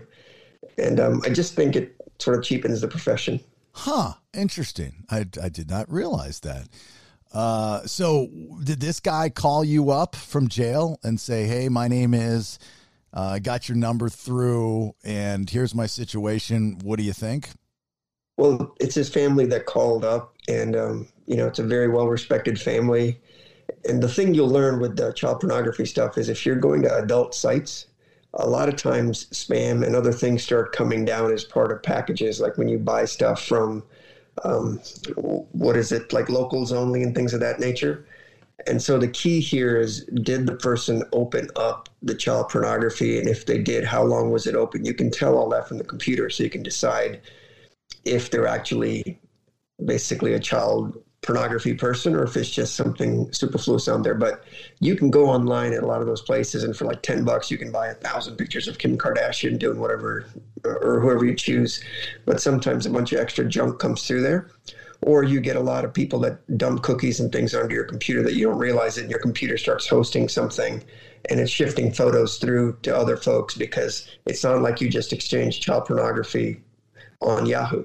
It's a lot more complicated than that. So those are the kinds of things we have to dig up.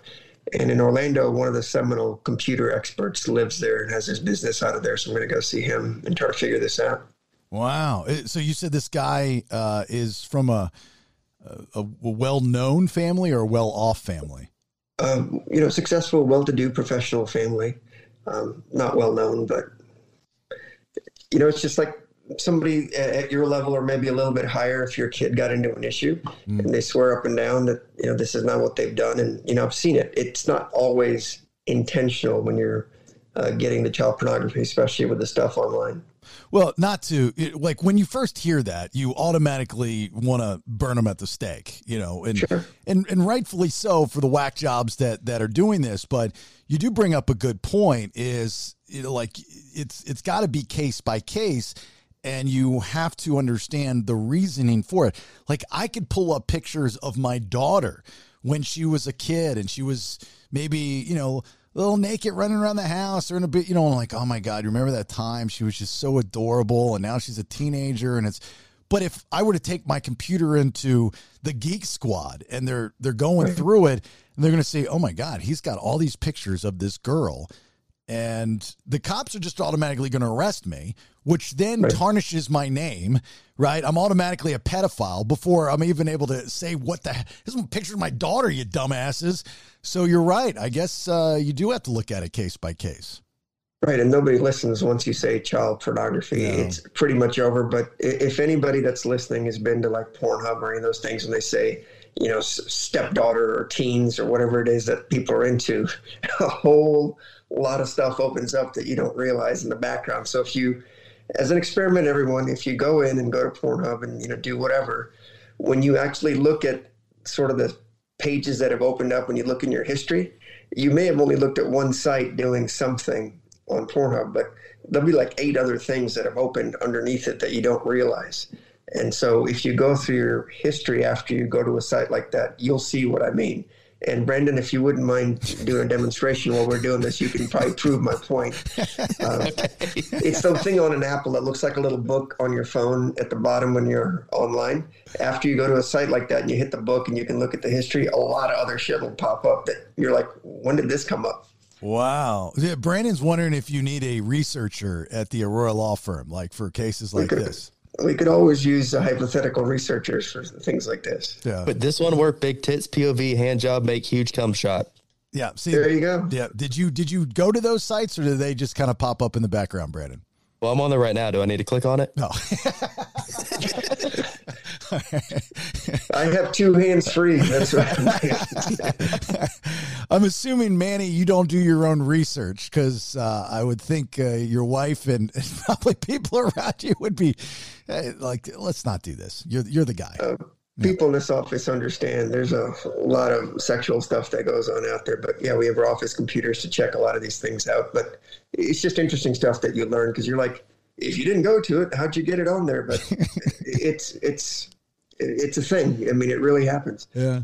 We, in the radio business, I remember there was a time where we would be on these sites all the time for research. I mean, for content. I mean, that's what we're doing. Maybe it's in a news story or something. And then they started cracking down on the sites. And I remember one time, I think an engineer had come to me. This was when I was in Orlando. It was like, are you the one on this computer that's going to these sites all the time? And I'm like, well, yeah, but it's for the show. You're going to have to go in and talk to the boss. Like, come on, I'm a radio person now. It's what we do. We talk about stuff like this. So, because I've never been a big porn guy. I don't go to the websites or anything like that. It's just never been my thing. So I had to sit there uncomfortably and explain to my female boss why I'm going on these porn sites. I'm like, am I the only one that's coming into your office to explain this? As of right now, yes, you're the only one. Okay. Well, Jesus. All right. The AuroraLawFirm.com. We'll get to some of your questions that you've sent us via podcastthebs.com or on our social media. Also, the hotline is always there for you, 404-369-3825. That's to leave a question for Manny or to leave something for us. You can do that, or you can do that on the Spotify app as well. It's actually very easy on the Spotify app if you have anything to leave for us. Before we get to the email questions, anything else that you want to bring up? Any updates on Anna Delvey that you're taking care of? She's up in New York. Any other big cases? For Anna's case, we've got a hearing with her private attorney, which I'm sure you read some of the articles. I think one of your viewers mentioned, hey, Manny's name wasn't on some article. Just to let everybody know, I've hired an immigration lawyer to do the immigration things under our umbrella. And we also hired a local counsel up in New York to file a suit against the previous counsel that didn't do anything. And that's what sort of made the news. But we've got a hearing on the 26th of this month, so I'll be up there in 2 weeks to handle that. And hopefully shortly after that, we can get her out of custody and have her down here for the celebration at Pontoon. Yeah. Well, we haven't.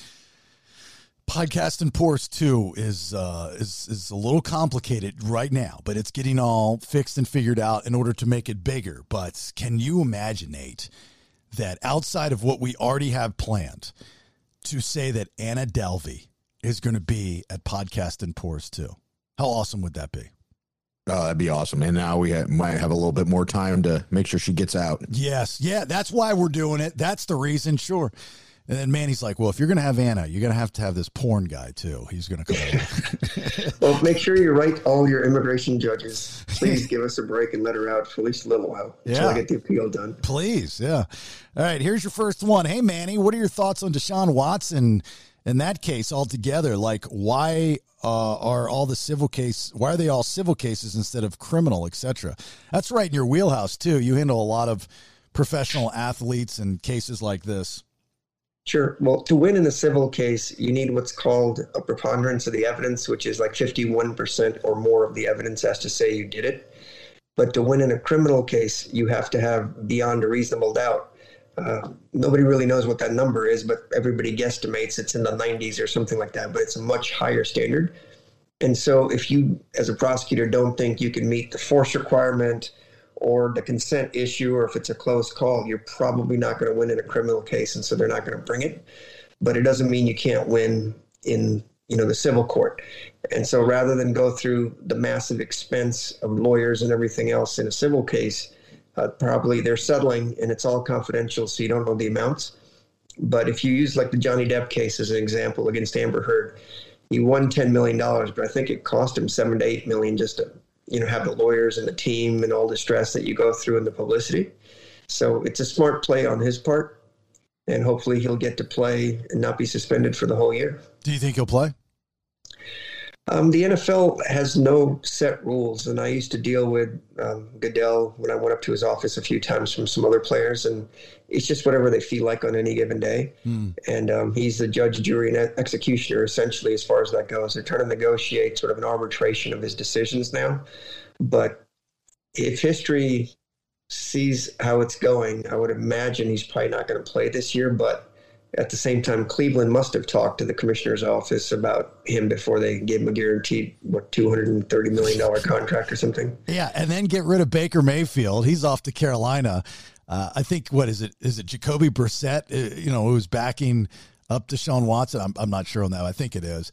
He'll be starting, that's for sure, at least in the beginning of the year. That's crazy that they took a chance on him. But the whole thing about Deshaun Watson is, if I remember correctly, it's that he was propositioning female massage massage ladies that would come to him for sex, right? That's the whole thing. That's essentially it. I don't know if they actually had it or if there was any force involved or if he made him do anything, but it's essentially sort of what the Robert Kraft with the Patriots kind of did, except this has turned into a much bigger thing. Yeah, I'm not understanding why this is like a criminal act. If they're coming to his house, and it's just like if a woman drops off a pizza at your house and you find her attractive, and there is a thing, love at first sight, sparks fly, there's this chemistry and things just happen. I've had it happen. It's just a thing. So he's not hiring prostitutes. He's getting a massage. He's just getting turned on and saying, hey, would you like something more? And if they say no. Now, if he's forcing them to do something, obviously that's a whole nother conversation. But I don't remember any of that talk of him forcing anybody to do anything. He just propositioned them. And I would say the difference between that and Robert Kraft is Robert Kraft knowingly went into one of those massage places. These ladies that are coming to him are not in that business. He's propositioning them, hence why there's a case. They felt uncomfortable. Well, there's no criminal case. Let's just get that clear. There's not enough evidence of it. So we don't know if it was just propositioning or if it went a little farther. But if somebody's dropping off a pizza and they're attractive and I grab a boob, it's going to be a problem. So there's something more to it than just that. That's why the lawsuits are coming and the lawsuits are settling. But we'll see what the NFL does. But again, they don't have any set rules. Like there's a chart as to if you do this, you get this. It's completely in the commissioner's discretion. So it's very arbitrary. Well, just to make it very clear, I didn't say forcibly grab a boob. You would ask before you grabbed the boob. Sure. Hypothetically speaking, don't grab a boob without permission. Correct. All right. Your wife's a Browns fan, isn't she? If memory serves. She's from Cleveland, right. But she's up and down Browns fan. She's taken a lot of pain for a long time. Oh gosh, poor Nick Chubb. And she's a Browns fan. Yeah. So they have Deshaun Watson, who's got this case, and let's not forget Kareem Hunt. That guy, all his troubles went away after he left Kansas City, but he had that domestic violence thing going on. Sure. I mean, everybody's got something, but apparently Cleveland solves all the problems. I guess. In Georgia, do felony probation warrants expire, Manny? They do not until they catch you. So it can be up. You don't get credit for running and doing a good job. So once they issue the felony probation warrant, the probation stops. So however much time is left, that's how much time potentially you could get revoked. That's awesome. I've got a warrant out for my arrest. It's up in 5 days. If I just hide for 5 days, I'll be free and in the clear. That's all I got to do. That's funny. All right. Can a cop open a closed and latched gate of a third party that has a no trespassing sign on it with an arrest warrant? Elios opened my gate because they suspended that a person they had an arrest warrant for was there. which they weren't there. Did they have the right to just unlatch the gate that has a no trespassing sign on it and open them up and proceeded onto my property looking for said suspect? What's LEO? A law enforcement officer. Oh, makes sense. Yeah, people can come onto your property if they have a proper warrant and they're looking for somebody, which means a judge said they have a reasonable, probable cause that person's there, and they can come into your house, look for that person. And just because you have a gate that says no trespassing doesn't really mean anything. Otherwise, I could just say amnesty outside my door. Nobody could come in. It just doesn't quite work that way. But a proper warrant lets them get in there. So those signs are scams. Like if you put no trespassing and someone trespass, you go, look, I got a sign. It's legal. It's all legal here. Or beware of dog, and somebody gets bitten by your dog. You say, it's not my problem. I had a sign. That doesn't work like that. The sign helps you because it puts you on notice that there's a dog. And if you have a reason to come on there, like you're the mailman or the milkman or whatever it used to be in the old days, it's a little different. But now for the general public, you can say no trespassing, and you can call the police on them as far as coming onto your property legally. But these are police officers that can't come onto your property unless they have a proper warrant. I want to put one of those out. We have solicitors, loiters. What is it? Soliciting or loitering? Same thing, right? Soliciting. Loitering means just sort of hanging out and drinking beers with your back against the wall at the convenience store. No. Soliciting means knocking on their door and saying, hey, become a Jehovah. Yeah, that's what we got. Had one the other day, pulled up a little buggy cart up to the front porch, and I just talked to him through the ring, and I said, thank you. Have yourself a great day. Because, they're just trying to do what they're trying to do. But just, get us. Don't come to my house. I don't know why you come to my house. Was he Amish?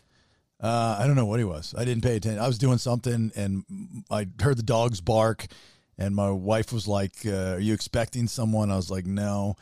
And so I just looked at, I didn't even want to go to the front door, and I just looked at it through the ring camera. A lot of times I'll go out the garage, and I'll kind of flank them, and I'll come up behind them and be like, what do you want? And talk to them. They're always very nice, and maybe they're scamming, maybe they're not. They're just trying to make a living. It just drives me freaking insane. I hate that occupation. Will the below info be on my record? This is the question. A cop caught my girlfriend and I in her car having sex. I didn't have an ID on me, so he took my name and birth date and went back to his car. He came back and told us that he wouldn't issue a warning or a citation since our embarrassment was enough of a punishment. Will that be on my record with the police regardless? By the way, it's in Snellville, Georgia, where this all happened. I won't be on your record. If he didn't do a citation or a warning citation, you're all good. Okay. So that answers that. Brandon, ever been caught in a car with I'd be with a woman. Never mind. Can I have my fingerprints or DNA expunged from CODIS and the state database upon completion of conditional discharge? Controlled substance possession 2015, sentenced to 3 years, conditional discharge, felony probation in 2017, completed in 2020. That's a lot. I don't know about the DNA for sure because I haven't had to deal with it, but the fingerprints and stuff will go away if it's your first and only arrest. And after you complete your conditional discharge, they're supposed to expunge or seal the record. You may have to petition for that. The conditional discharge just means the charges get dismissed. But to make sure that the expungement gets done, you probably have to follow up with your lawyer and make sure they do that. All right, let's get a voicemail. Again, the hotline for us, if you got a question for Manny or you just got something for the show, is 404-369-3825. Here it is. Hey, Manny, my son went to a concert this past weekend. He snuck in a bottle of vodka. He attempted to throw the bottle on stage so the performer would drink it. He didn't quite throw it far enough, hit someone in the head. They were taken out on a stretcher. What should we do? That's a great question. What a great question. You should probably get him some lessons in throwing, right? Well, how is it if you throw a bottle of vodka, it's not going to smash on the stage? Plastic bottle, maybe? I've never heard of somebody throwing a bottle. I've been to a lot of concerts, so the person would drink it. I think I would be scared if I was on stage and somebody starts throwing shit at me. Oh, I've seen that a million times. That's why they take the caps off of water and they let the pressure out of cans now, thinking that you can't throw it as far. Years and years ago in Orlando, when I was there doing radio, we had I think this was probably 2004 when we had the trifectas of the hurricanes, and the station, the cluster that I was at, did a tremendous job of quickly putting together this hurricane relief party. concert, and they had Shinedown, and we called on all of our friends of the radio station, and they came out. Shinedown, Authority Zero, and stuff like that. But the Authority Zero set, I'll never forget all the beer bottles that were being thrown up on stage. It was crazy. And I was on the stage watching the show, and I'm dodging beer bottles. I ended up hiding behind the speaker. I don't know why they did. Authority Zero is kind of one of those, emo punk bands kind of thing. So they stirred up the crowd, but that was dangerous. It happens a lot, often, more often than you think. Well, for her, if they know that her son's the one that threw the bottle, I mean, theoretically, he could be arrested for assault and battery. If they don't know it's her son, then I'd leave it alone.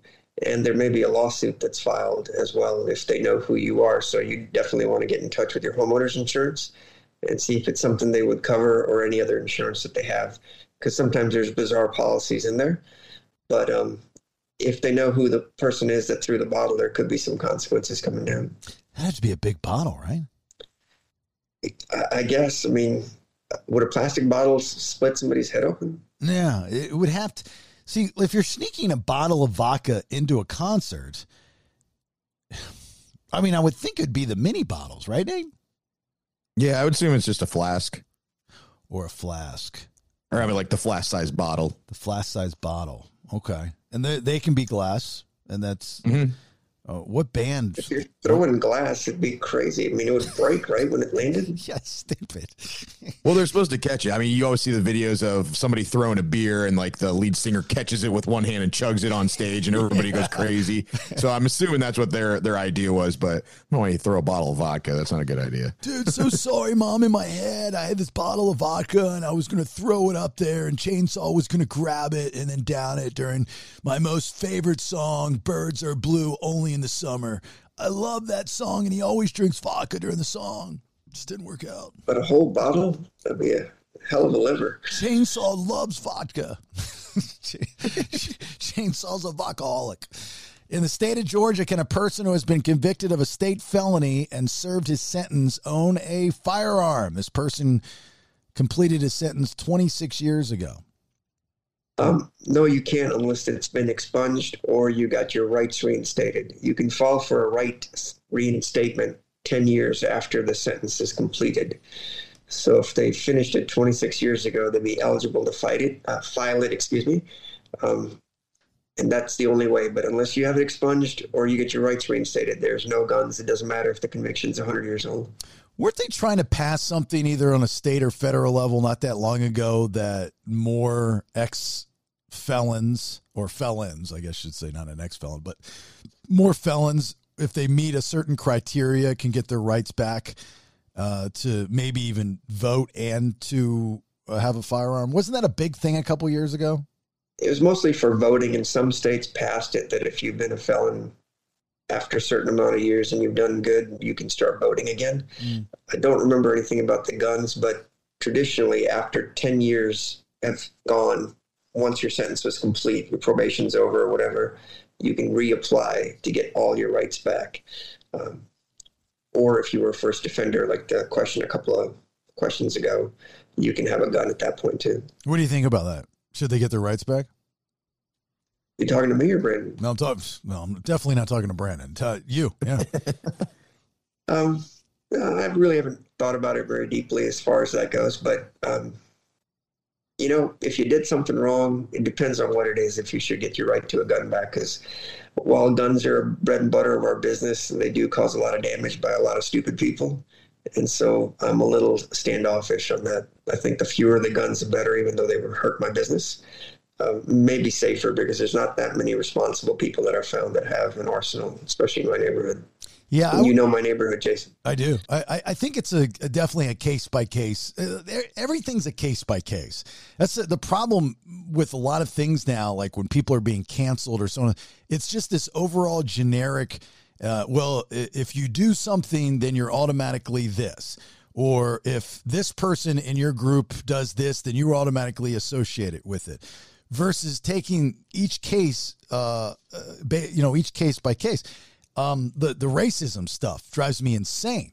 If like one guy says something in private and is caught on camera, he's automatically a racist, and he probably goes to Klan meetings and he does all this stuff. And this versus trying to understand why it happened and what that person is, and should there be a punishment for it, or if it's any of your business, should there be punishment for it? I think it's because people have become lazy, where they just want to put everybody under one giant umbrella versus saying, okay, we're going to take each case by case. Personal opinion. Sounds like a politics thing. Everything's an extreme, and it's just like in sports, right? Every highlight, oh, that was the greatest home run I've ever seen, or this is all historic. Have you ever watched a game that isn't historic now anymore? There's always something. It's we're all over the top these days. Every game is, this is the best Wimbledon ever. It's so historic. Actually, it was historic, though, because, Joker, I guess the history was made. Isner got the ace record, too, so I guess it was historic. All right, this is a long one. Can you be arrested for a marijuana DUI while not intoxicated? My fiance was arrested for his friend leaving a marijuana roach in his car. The cops pulled him over for having a taillight out. The cop noticed the roach right away and told him he was impaired. Had him do a sobriety test. They had him do it on a hill and even said that's not how they normally do it. Then proceeded to tell him that he was intoxicated, even though he hadn't ingested marijuana for a couple hours. They also performed a blood test. He was released as soon as someone could pick him up. How can they prove he was impaired at the time? He hasn't been given a charge either. Also left with his license. I've read they typically take the driver's license with charges of DUI. How long do you have to wait to know of being charged? How long do you have to wait to know of being charged? Wish you guys would proofread this stuff. That was long, lengthy. What do you think? All right. So the key there is he hadn't smoked marijuana in a couple of hours. The rule is if there's marijuana in your system, you could be DUI based on drugs, not just alcohol. So if they pulled you over properly for a taillight violation, okay, so that's phase one. Phase two, they come up and ask you for your license, what have you, and they notice a roach in your glove compartment, assuming it's in plain view. They now have probable cause to reasonable suspicion to decide if they want to do something further. If they take him out and make him do field sobriety tests, you always fail field sobriety tests. They're very subjective, and depending on the time of day they do these, you're not going to pass those things if the cop's made up his mind. They then took his blood. The blood should tell you if there's marijuana in the system or not. And that should be the definitive answer. If there isn't anything in his system, which would seem unlikely since he just smoked a few hours earlier, he's going to have some problems. But the other thing is, was he driving erratically or doing anything else? Was there a prescription for the marijuana? Was it, any host of other reasons? And then also the field sobrieties, if they weren't done properly, you could always have those excluded as well. So whether it's on a hill or something else, we would have to look at the video and figure that out if we could get it all tossed. So yes, you could win the case, but at the same time, the blood test would be quite telling. Okay, but the rule of thumb, don't take the field sobriety test, don't Correct. blow, don't do the blood test, let them take you to jail, call Manny Arora, call somebody, but don't do any of the tests there. You just be very polite and decline and say as little as possible, correct? That would be my recommendation. And then the thing with the license, it's the officer's discretion. If they take it, they'll give you a piece of paper called a 1205 form, which would be your temporary license, but they don't have to take the license. That doesn't mean that you didn't do it. Do they get like bonuses if they pop enough DUIs a month? The old saying about tickets and a quota? I'm sure there's a quota, but I don't think the government gives bonuses. Yeah. Get an extra $100 if you get 5 or more DUIs this month. Here's another voicemail. Hey, Manny, I was driving a work truck home on 885 and a piece of wood fell off. It done hit the ground and hit a car behind me. They followed me back to the shop and we demanded that we pay. Do I have to pay them or is it just a littering ticket? Thank you. Right. Well, it's not a littering ticket if it hit somebody. So the question is, did you secure the property properly? And if you didn't, then yeah, there could be an issue. If you did, then it's just an accident. That's why we all have insurance. And so I would just call my insurance company and have them work it out. I don't know how much damage was done on the highway. I guess a piece of wood could probably do some serious damage at those speeds. But Yeah, just call the insurance company. It's not a littering thing if stuff falls off your truck if it's not secured. Unlike those trucks that are having the rocks fly off of there. You know what I'm talking about when you're on the highway. Or, trash is flying out of the dump truck when I'm following the trash truck on the highway occasionally. But that's why you have insurance. You're going to be potentially liable. I just had my windshield replaced because of one of those damn trucks. And in Georgia, it's a lot different. Florida, you get free windshields. You get 2 free windshields for, I don't know if it's like a lifetime or something. I don't know what it is. Georgia, you got to pay $100 for your windshield with insurance. Yeah. Yeah. Yeah, but it's either an accident, but if you were negligent, then there could be something more severe. But I don't think the cops are going to give you a ticket. Assume they didn't, since he didn't put that in the question. No. All right, last question here. If a trash can is left on the street, is it free game to take anything out of said trash can? Signed, Brandon Thrasher. Generally, if it's left on the street, there's a whole debate of if there's any privacy issues, because a lot of times the police go through your trash, especially in drug investigations. But yeah, I've seen people just pick up and take a sofa that's sitting out there. I think it should be a free-for-all if it's off your property and just on that curb. But I don't know why you'd want something, but who am I to judge? Oh, I love people's trash. Like if I had time and I knew that was okay, I would probably go through people's trash cans. I love people's stuff. I'm fascinated with it. We used to go to the dumpsters, like at the end of school, everyone would be throwing their paperwork away. One time we found like this teacher sign in to like all their grade books and everything. Yeah. We try to sign in, but apparently they change it every year. Yeah. But if it's on the end of the street, you're okay. You just can't go on their property. Like, some garbage companies actually come up your driveway and get the stuff for you. But if it's at the curb at the end of it, you might get yelled at by somebody, but it's generally a free-for-all. Have at it if you want to go through people's trash. I'm addicted to ATM receipts. Like if I'm going to the bank or anywhere, if I'm anywhere near an ATM, but I like the ones that show the balance. I don't care how much you took out. I want to know how much you have in your account. I am My wife sent me this. Is that getting you going? It's the ATM receipt where she withdrew a bunch of money to pay the landscaping people. Yeah, something like that. But shocking. Usually at a casino, because the play is like, if you go to the ATM, that means you're not doing well, obviously, right? You go to the ATM before you have cash in pocket, and then if you have to go to the ATM, that's bad. So in order to make yourself feel better, at least I do, I try to find other people's ATM receipts to see how much money they have left in their bank account. And some people have like $50 left in their bank. They took like $20 out to gamble, which is crazy to me that you would even be in a casino with that kind of balance. But anyway, so when I see stuff like that, I'm like, I got more money in my account than them. I feel good. So it makes me feel okay taking the money out. It's weird. You know who the real winner is there, Jason? It's those 10 to 15% fees that the ATM charges inside the casino/strip club. Oh, yeah.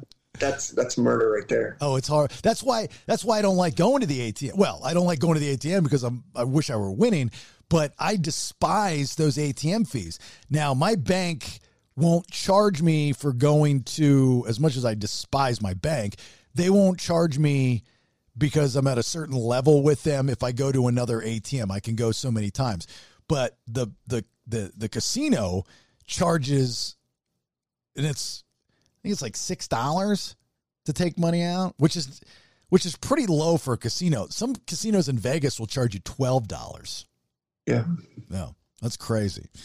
Very, very sad. All right. You think this is going to be a one trip to Orlando? You're going to get this kiddie porn guy off the hook and then you're coming back home, or you're going to have to go back and forth?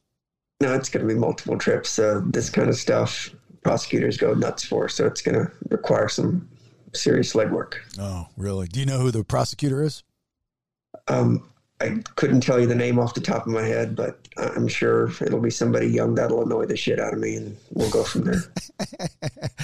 All right. I wish I would have known, man. I would have gone with you. I got to go back to Orlando for a few things anyway. That would have been cool. Well, I need a good paralegal, so we could just get you in there with me to do all that stuff. I am at a point in my life, Manny Arora, that I am open to any career move. I got to tell you, I've thought about a lot of things.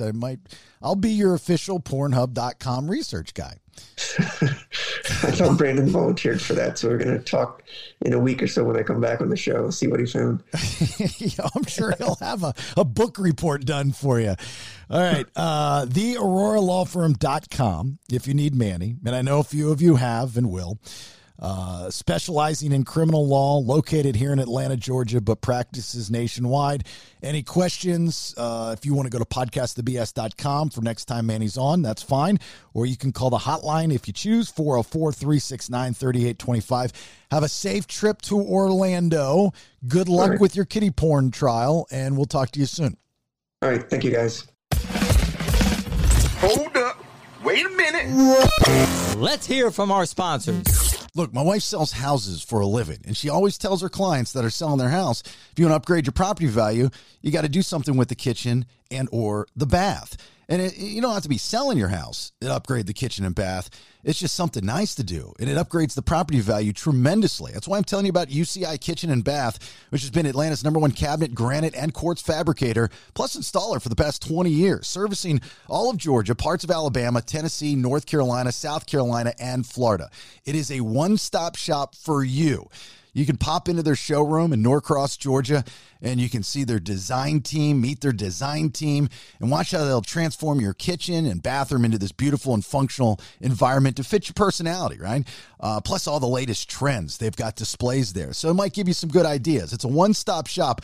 As I said, UCI Kitchen and Bath also provides installation, whatever you buy. Let's save you some cash. Mention the BS, you get 10% off regular priced countertops. So save some money. Mention the Bailey Show podcast, 10% off regular price countertops. UCIGranite.com. David Hawks of Rockland Contracting's phone has been ringing off the hook from you 2%ers that want a new deck design and build. Well, that's a good thing, and David Hawks welcomes all those phone calls. He's tied up, really. He's slammed, but he's going to get you in some point or another. You just got to give David Hawks a call at Rockland Contracting and see when he can get you in. You know, things change, schedules change. 678-879-3867. He is also hiring. He's paying pretty good if you've got experience with deck design and or build. Also remember, specializes in basement remodel, new HVAC installation, interior and exterior painting. So he's bringing your vision to life to stay within your budget. He's got this amazing software where you'll see your brand new deck before it's even built. RocklandContractingLLC.com. That's RocklandContractingLLC.com. Or call 678-879-3867. Look, I know what it's like to start up a small business and run a small business. That's what this is. What can you do to take the next step? Create Graphics can help you out with that. They're a full-service graphics company that specializes in graphic design, and they've got some really good ones in-house. Wide format printing and graphic installation. Specializing, again, in vehicle wraps, corporate events, interior and exterior events, graphic design, and apparel. A lot of the stuff of the BS podcast, if not all the stuff, comes from Create Graphics. CreateGraphics.net. That's CreateGraphiX.net or 770-369-9962. That's 770-369-9962. Serving Metro Atlanta and shipping worldwide. Create Graphics, they definitely know what they're doing. Excellent customer service and communication in every project. Will get a one-on-one experience from start to finish. Again, Create Graphics with an X.net. Son of a bitch. I'll be loving you forever, just as long as you subscribe to The Bailey Show. Nobody is going to save you now. If you like what you hear, then get a full 7 days a week plus of new content by subscribing. PodcastTheBS.com. It's better than radio. And back to you, Jason.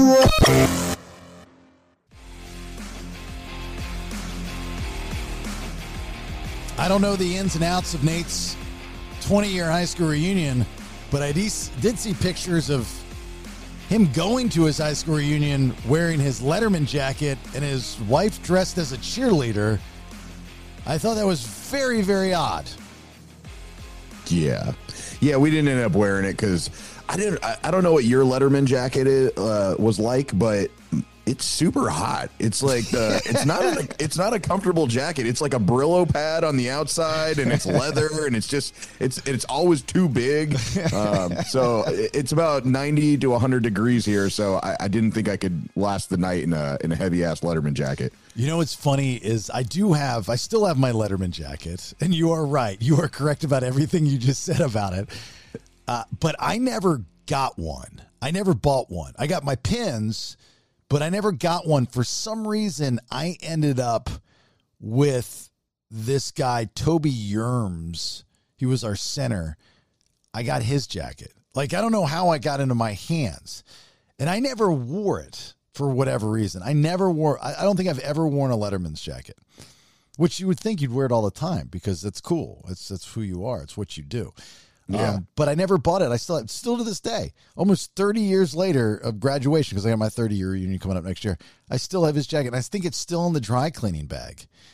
And it's just gone everywhere, place to place.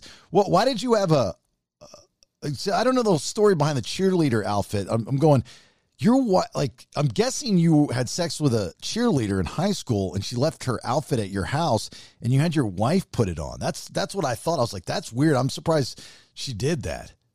Yeah, I just kicked her out of my house naked. I was like, get the fuck out of here. I'm keeping your outfit. No. So I don't know if you guys did this, but we did a powder puff football game during like homecoming week when we were seniors, and all the girls or the cheerleaders would be football players. It was like a flag football game that people would come out and watch. And then the guys would dress up like cheerleaders and they would wear the cheerleading outfits. So I was one of the cheerleaders. And then they were like old out, like it wasn't like some other girls or something. It was like one that from the lost and found bin or something like that. So yeah, I guess I just ended up keeping it. Now, I don't know if powder puff was invented. I think it might have just been invented last year in high school. Like I never heard of it before, but I don't think a lot of people did it. But I remember hearing the term. But that was pretty cool. Okay, so that explains that. But you guys did what you were going to go dressed like that to your reunion? I would have, but I don't think my wife would have because she's, never met these people before. And I don't think she wants to meet them in a 20-year-old cheerleading outfit the first time. But it would have been really funny. I think everyone would have liked it if we would have. So maybe at the 30 year. But when you went, people were dressed normally, right? Very like suit and tie or something like that. Yeah. Yeah. But before we were talking and we said we should have made it like a pub crawl where everybody like a 90s pub crawl or an 80s pub, that kind of thing where you dress like you did in high school. I think that would be a lot of fun and maybe take some of the pressure off talking to people you haven't talked to in 20 years. Well, what if you were in my situation, you had to wear a uniform to school? Then we all wear the uniform? Yeah, that'd be funny. We're all looking.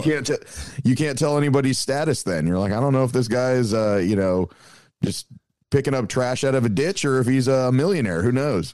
Oh, no, you could still tell status because when I say uniform, it wasn't like a one uniform for everyone. It was you had specific types of clothing you could wear.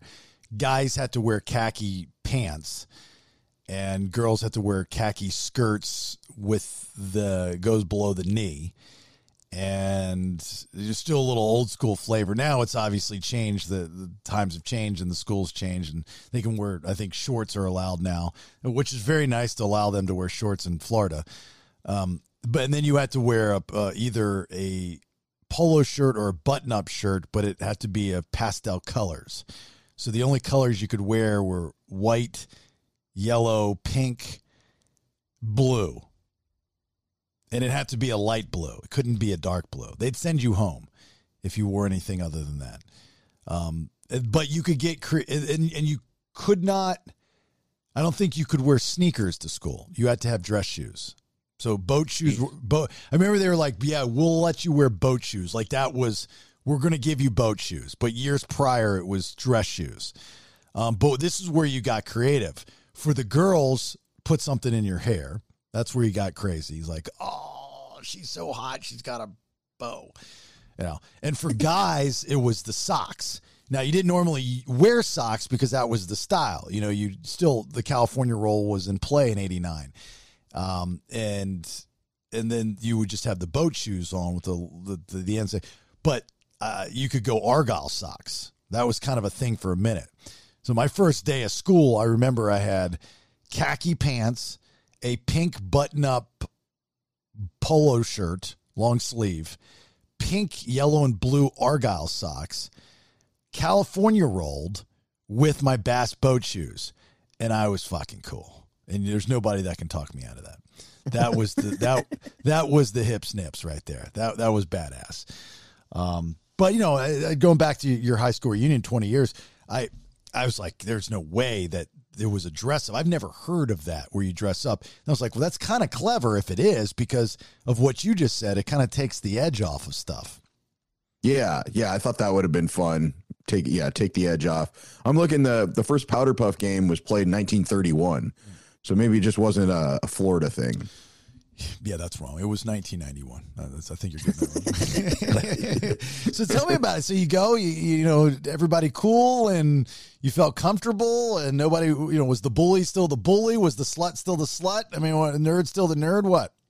Yeah, it was really cool. We all just talked. I thought it would be a lot of, hey, you know, remember that one time back in the day kind of stories, but everybody was more present and just talking about what they're doing now, their kids, their job, maybe a little bit of what they've been doing since high school, but it wasn't a lot of like reminiscing about, I mean, a little bit here and there, but I was surprised it was more, what are you up to now and what are you doing? And that was my question, you know, because you kind of have to have like an icebreaker question. Everybody I would ask would be like, so who's watching the kids tonight? You know, and everybody, oh, my mom's in town, she's gonna watch them, or yeah, we found this babysitter off of Craigslist. So it was kind of interesting to see where how everybody was having their kid, and they're all cutting loose. You know, a lot of people came drunk because first of all, there was a charity golf tournament in the morning, so you could tell who went because everybody was like pink and like bright red from like being out in the sun all day. And one of the guys was like, yeah, I put down 12 beers before I came. So I was like, oh buddy, good luck tonight. Were most of the people that you went to high school with, are they still in the area or do they travel in? Yeah, I don't, yeah, I think most of them are probably in the area, like a majority of them. There were some that traveled in, but not from too far. I think though there were some that surprised me that didn't come because I knew they lived there. But then on one hand, I think, well, they see these people all the time. So they're probably like, when am I going to go and talk to just a couple people that I don't get to see often? And then on the other hand, there's people that have moved far away that aren't going to make the trip back because they got kids and work and stuff like that. So yeah, it was surprising to see who came, but our class was about 400 people. And I think the count was like around 150 that came. So, I mean, almost half of the class for, 20 years, I thought was pretty good. It was a good turnout. Anybody surprise you going, oh my God, you got so big, or you got so hot, or you got so ugly? Yeah, I mean, I see a lot of them on Facebook, so I've kind of watched the progression and everything. But my dad just had his 50-year reunion, and he was telling me about being there, and he was just saying, he was like, I talked to a lot of people that I didn't talk to in high school. And it was the same thing at mine. The people that I like kind of knew in high school, I talked to and everything, but I got really into conversations with people that I wasn't friends with. I wasn't like really close with in high school. And I think it was almost more interesting because I'm not friends with them on Facebook. I don't know what they've been doing the last 20 years. So it's kind of a surprise to see who's doing what now. That's one of my biggest high school regrets, and you're a kid, so you don't know. And some kids know, I always wish I were the kid that knew who I was at an early age. I had friends like that. They're like, all right, this is who I am. This is what I do. I'm comfortable in my own skin. This is where I'm going to go to school. And when I'm done, this is what I'm going to do in life. I always wanted to be that person. But on the other side because I'm not as spontaneous as I'd like to be, not even close. But on the other side, I kind of like to go into stuff cold going, let's just see what happens, because that would give me that spontaneous feeling that I was looking for, right? But one of my biggest regrets is not getting to know all the people, in high school, because it's almost like afterwards you get to know it when it's too late. And I've gotten to know more people that I went to high school with better on Facebook than in when I would see him every day. Which is shitty. It makes me feel horrible. And they're such good people, and they're doing such great things, and their families are great. You just want to Like, why weren't you a part? You had every opportunity to be a part of that, but you chose not to because of whatever it is that was going through your head. So I totally get that, you know. And then when you go back, you know, we're all adults and we're talking and stuff. Now, there's some people that can't let the high school days go, and they're the exact same way as they were in high school, or they're trying to make up for lost time in high school. I was telling you about that guy that I went to school with, supposedly at the 20-year reunion. He came back and, you know, he was a total dork in high school. Nobody talked to him. He was a nerd, goofy. And he become this like marathon runner, and he's running for councilman and stuff like that. And he's very arrogant, and, you know, he's like bragging. And people are like, shut the fuck up. Like, who are you? Why are you here? You know, just makes things worse. Like, you know, and then you're going, you're a fucking tool. Shut. You know, then you revert back to high school days. Did you have anybody at your reunion? You're like, oh, that dude hasn't changed a bit. Not like personality wise, but like some like looks. Like there's some guy that I'm like, he hasn't changed since like fourth grade. Like, has this guy even? He's like Benjamin Button. He hasn't even grown up yet. But it was interesting because the 20 years, the first reunion where you have not known these people as long as you've known them. Meaning, like, you know, you kind of, at least where I grew up at, you all go to elementary school together, then you move up to the middle school and the high school and so on. And you grow up with these people for the first, you know, 18 years of your life.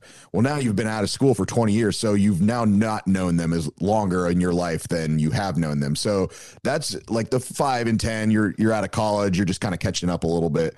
But this one was interesting to learn, you know, the kids and honestly, one of the big, not questions, but like answers, I guess, was we were kind of nervous to go because I'm like, what do I talk to these people about? What if I don't remember them?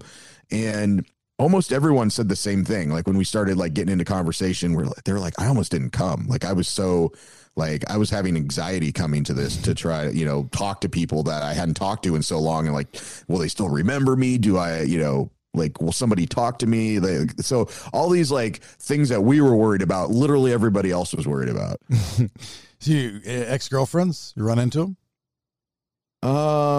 Not like the girls I did in like high school, they were either a grade below me or a grade above me, so they weren't there. But yeah, like my 7th grade girlfriend was there, but yeah, I mean nothing. Yeah, spark, nothing crazy. Rekindle that romance. That spark's still there. Like, I brought some orange soda. Fanta you, Fanta me.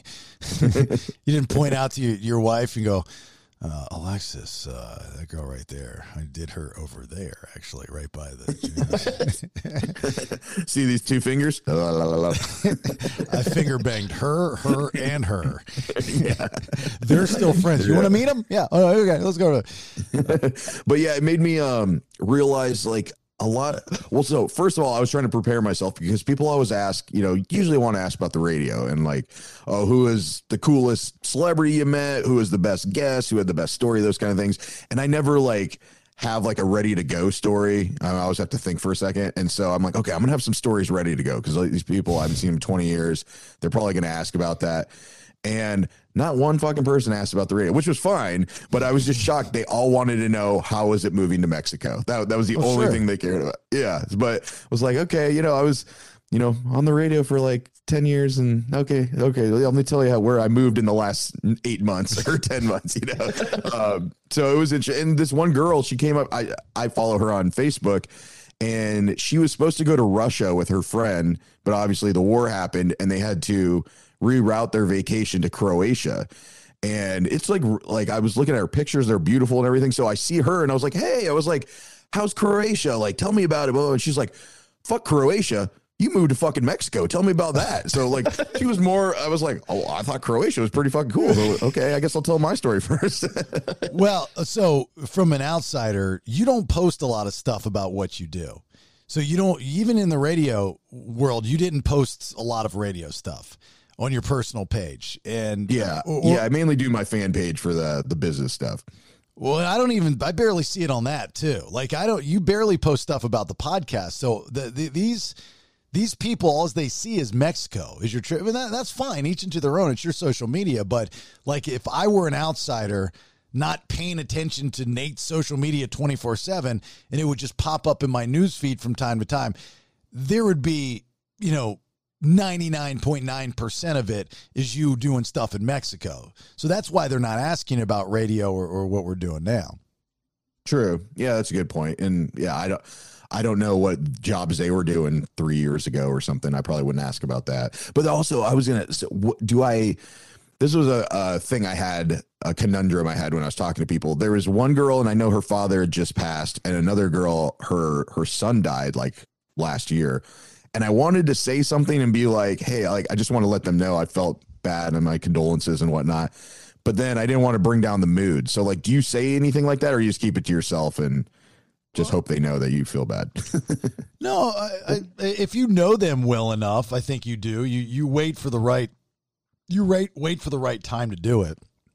I mean, I wouldn't be in the middle of a conversation and everybody's having a good time, and you're like, hey, dude, by the way, I just want to say, your dad, sorry about that shit. Anyway, go ahead, the pineapples. That was funny. I mean, you got to kind of wait for the right time, of course. So, yeah, I'm chilling at my parents' house, my mom and my dad. Oh, sorry, Dad. Sorry. Didn't mean to say that. Oh, yeah. Sorry about your dad. Yeah. Wow, it's like horrible. He was such a great guy. It's weird when you find out when it happens. It's going to happen. I don't do well with death. I've said that time and time again. I just do not do well with the conclusion, the ending, and it's tough for me in a lot of ways. And so when you find out people from your past, especially your high school days, have gone, usually, of course, you're going to lose some classmates, which is very, very sad. But when you lose the parents of the classmates, and you were close with them, and I didn't have a dad really in high school. My one of my best friend's dad was kind of my dad, even though he didn't know it. He was, and I never got a chance to tell him how important he was to me, but I would watch how he was with his son, and he was at every football game. He was videotaping when videotaping wasn't videotaping. He was doing all these things for his son. And I just, when they were younger, they'd throw the ball. That's why he was such a great athlete and stuff. And I'd watch how he was, and I would attach onto that because I didn't have that. I just thought it was cool. I just wanted to be around it. I just wanted to see it. I wasn't jealous. I wasn't maybe envious, but I wasn't jealous. I just thought it was really neat. And he passed away a couple years back, and I didn't know. No one told me. And I thought that was very, very sad. My high school girlfriend's mother passed away. I think it was breast cancer. I didn't know about that. I forget. I think I found out years later when I saw a post or something like missing you or something. I was like, what happened? And I reached out to her, and that crushed me, because they were like my surrogate parents. I was over her house all the time. We dated all throughout high school. So it was, I was closer to probably them than I was my own mom. So that's tough. That's tough to swallow. Have you lost any classmates, or is everybody accounted for? Oh yeah. We, and I know we've lost some after high school, but like during high school, that was actually the charity golf tournament. One of our good friends and like classmate that everybody liked was, Tim Hagen, and he died of pancreatic cancer. He got pancreatic cancer in high school, and they didn't give him much time, and he ended up making it to graduation. And I think he passed in the summer right after graduation. And then we had a classmate when we were like, I think we were in 6th grade or something. And it was a terrible story. Like the mom was sleeping around on the dad. So then the dad killed his whole family. So like I remember we had to have like counselors and stuff come in because, it was like, he like literally like shot everyone in their sleep and then killed himself. So like, I remember in the time, I mean, must've been early or mid 90s or something. They said it on the announcement on, like the school morning announcements, like they said that happened and everybody just like lost their mind and, and then they had counselors and everything. So that was like a hard thing for our class to deal with. Jesus. So they came over the speaker like, hello, Iowa High School. Welcome to Wednesday. For lunch today, we are going to have sloppy, what is it called? Sloppy Joe's tater tots and a milk. Also wanted to let everybody know at IHS that Jimmy Catorsi, he died last night. His dad shot him, shot the whole family. So if you need counseling, you can go into room 212 between the times of 1 and 1:15, and there'll be a counselor there to help you out. Last reminder before we start our school day, boys and girls, bring your money for the field trip. You will not be going to Stars and Stripes Bowling Alley if you have not brought your $80. Okay. Go Tigers. That's how that went? Yeah. Go Hawks. Oh, go Hawks. Yeah. Yeah. But yeah, and I know we've had some, honestly, most of the people that have died in my class and then the other class or grades above and below me it's mainly drug overdoses and suicides. Those are like the two big ones that we've lost people from. Not a lot of, car accident or this, that. It's usually something like tragic. Yeah. You've got the mental health generation. That's Gen Xers weren't wrapped up into that. The millennials and I think so. The millennials, I think, you guys were the start of that mental health run where it was like, I just can't live. I'm going to take my own life, which is not the case at all. By the way, if anybody needs help, you could not be more wrong with that. It exists. Problems exist. Mental health exists. Mental issues exist. You can get help. It is not the end of the road. You should get help. But what I'm saying is as a Gen Xer, I don't remember any of that stuff. I'm not saying really. I feel like you guys were the biggest one. I mean, half of your musicians were killing themselves. You are correct, but that was drug overdose. That was because of addiction. Well, maybe not. I think they kind of probably played hand in hand. With mental health, and that really, I don't even think that was really explored as far as, because you look at, Chris Cornell. I'm talking about in the time. Chris Cornell did it in his 50s. Chester did it later on in life. They didn't do it during their high school times. Because that's what I'm talking about. I'm talking about the high school times, not the actual person eventually when they did it. Kurt Cobain didn't do it when he was in his height. He waited till afterwards. Does that make any sense? Like he did it. Well, he still would have done it during the Generation X, but like Chris Cornell did it during the millennial generation, or probably even another generation. That's what I'm saying. Yeah. Yeah, I can see that. But yeah, so those were the two big ones. And yeah, like you said, they do go hand in hand, the drug overdoses or suicide or whatnot. But yeah, we didn't talk about, losses or anything really negative. Is mainly positive. So it was a lot of fun. I was like, let's do this again. But then if you do it too often, then it gets watered down. So totally. Just maybe. Yeah. Did y'all did it at the school? No, we did it at this brewery. Well, it's like a beer bar or whatever. They just rented it out, had a food truck. We all got, drink tickets and stuff like that. It was pretty casual. Really? Normally how they do it? I thought y'all used to go back to the school. They don't do that? No, I think usually, well, at least in the past in my hometown, it was that they have this thing called Summerfest, and it's just, I think a lot of cities do it. It's just like kind of like a summer celebration, and they have rides and food and, different things going on. And that's usually where it's at. So us doing it at this brewery is a little different. But my dad he was asking me like, so are you giving a speech? Are you guys doing awards? Are you going to show a slideshow? And that's, I think, the older generation, how they used to do it. Yeah. They would dress up in ball gowns. And that's what I was going to say to Brandon, that the older generation, the boomers, would go back to the school. Now schools don't want you there. They don't want you on property. They don't want to clean up after you. Like, if you want to get together with your old classmates, that's fine. Let us know how it went. That's cool. Post it on social media. But don't even bother stepping back on campus. Get out of here. I don't think anybody goes back to, like, my 30-year, you're already planning it. They're like, we're going to be staying at this place at Longbow Key, and we're going to get food, and we're going to do this. We're going to do a beach day. We're going to do a deep sea fishing day. And like they've all these, like, they're so excited. They're a year out, and they're so excited about this. And I'm like, okay, well, I'm not staying there. I'm not going. I love deep sea fishing, but I'm not. No, that's not happening. I was like, I'll do a night and we'll hang out and we'll catch up some old times and stuff. And like everybody that I talked to that I went to high school with, if I want to reminisce, I can pick up the phone and call them. I probably talked to them the other day. I'm still friends with those people. Do I want to see other people? Absolutely. I love learning about people and what they're doing. But I got to tell you, I've reached out, I got a bad taste in my mouth with some people. I reached out to some people I kind of knew in high school, thinking that as adults, it's different. If you live in the same town, you have something in common.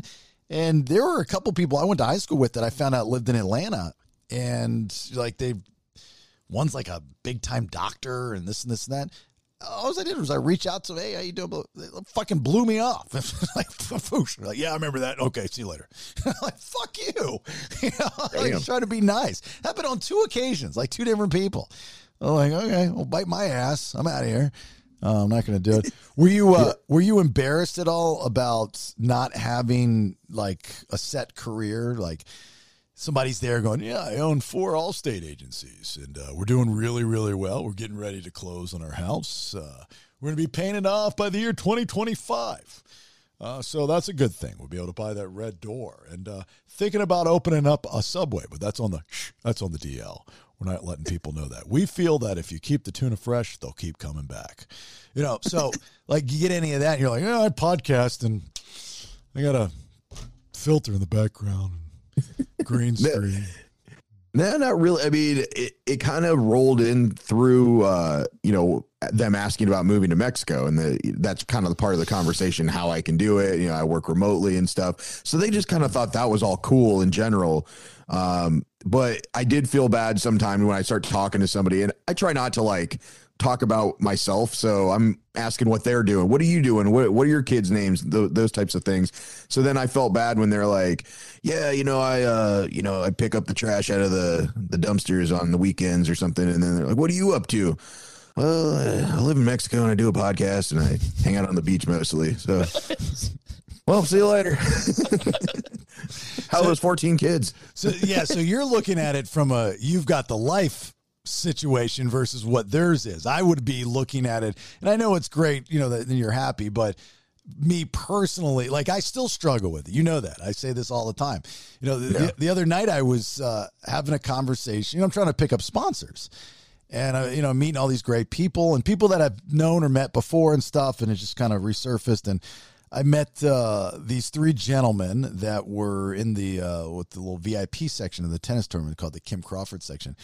And one of the gentlemen owns this very large concrete company, which I'm not familiar with, but I take their word for it. And like his assistant was there, and then his buddy was there who runs a nonprofit, which I was really interested in. I was like, is there anything I can do to help out? They get scholarships for kids that are in need and so on and so forth. Mainly, I'm sure, inner city kids. I think that's great. All that stuff is fantastic. And so it started out with them talking to me about like, hey, because I go to right by their table and do my announcements. So like, you do such a great job. And it's like, when they start asking me questions, what do you do? And so I give them the whole spiel. And then I get the money question from one of the guys. He goes, how do you make money off a podcast? But when I say I've learned to transition, like, I've been doing radio for 27 years, and I'm very honest. I'm like, got fired back in October. So, built a studio in my house during the pandemic. So now I'm a full-time podcaster, and I kind of say it like nonchalant, like, I'm a full-time podcaster, believe it or not. Yeah, it's some crazy shit. I still haven't gotten comfortable owning it, where it's like, yeah, I'm a full-time podcaster. We do shows 7 days a week, and fairly successful so far. We're doing very, very well. I just can't bring myself to do it. I don't know why. I can't get there. So I've got a year to figure this shit out before my 30-year high school reunion, because I don't know, unless, we've got millions and millions of downloads, and we've got 20 sponsors and all that kind of stuff. And we might, by that time, who knows? We might. I don't know how I'm going to handle it. I'm going to have to get another job. Yeah, I picked up a job to Bark City. It's a bakery for pets, and I'm 1% owner of the business. So I got to do something. I think the perception of it has changed. Obviously, I mean, even just since the pandemic. But I think there's a difference between saying you're doing something and making a living off of it. Like, I think that's what people think is really cool. If you're just like, if somebody says, yeah, I'm a TikToker, and you're like, okay, sure you are, but if they if they somehow let you know, like, yeah, I just moved into this, 4-story bedroom, just started doing or 4-story house. I just started doing TikToks last year and it's paying for my kids through college and everything. Then people are like, wow, that's really fucking cool. You're right. So I think if you let them know that you're making a living and you're surviving off of that, you're not just doing it for fun in your basement. I think people think it's pretty cool that you can do your job from anywhere. Well, that solved my whole problem. You are correct. Because when you meet somebody that, let's say it's an influencer, Nita Marie, for example, her OnlyFans friend, you know, and when we're getting ready to have one of her friends on, I booked the Swedish Bella, Monica, yeah, which she's a pretty girl, super hot. Yeah, like thick, like in shape, thick. And when I say thick, I say that in the most positive way, like tight. Anyway, but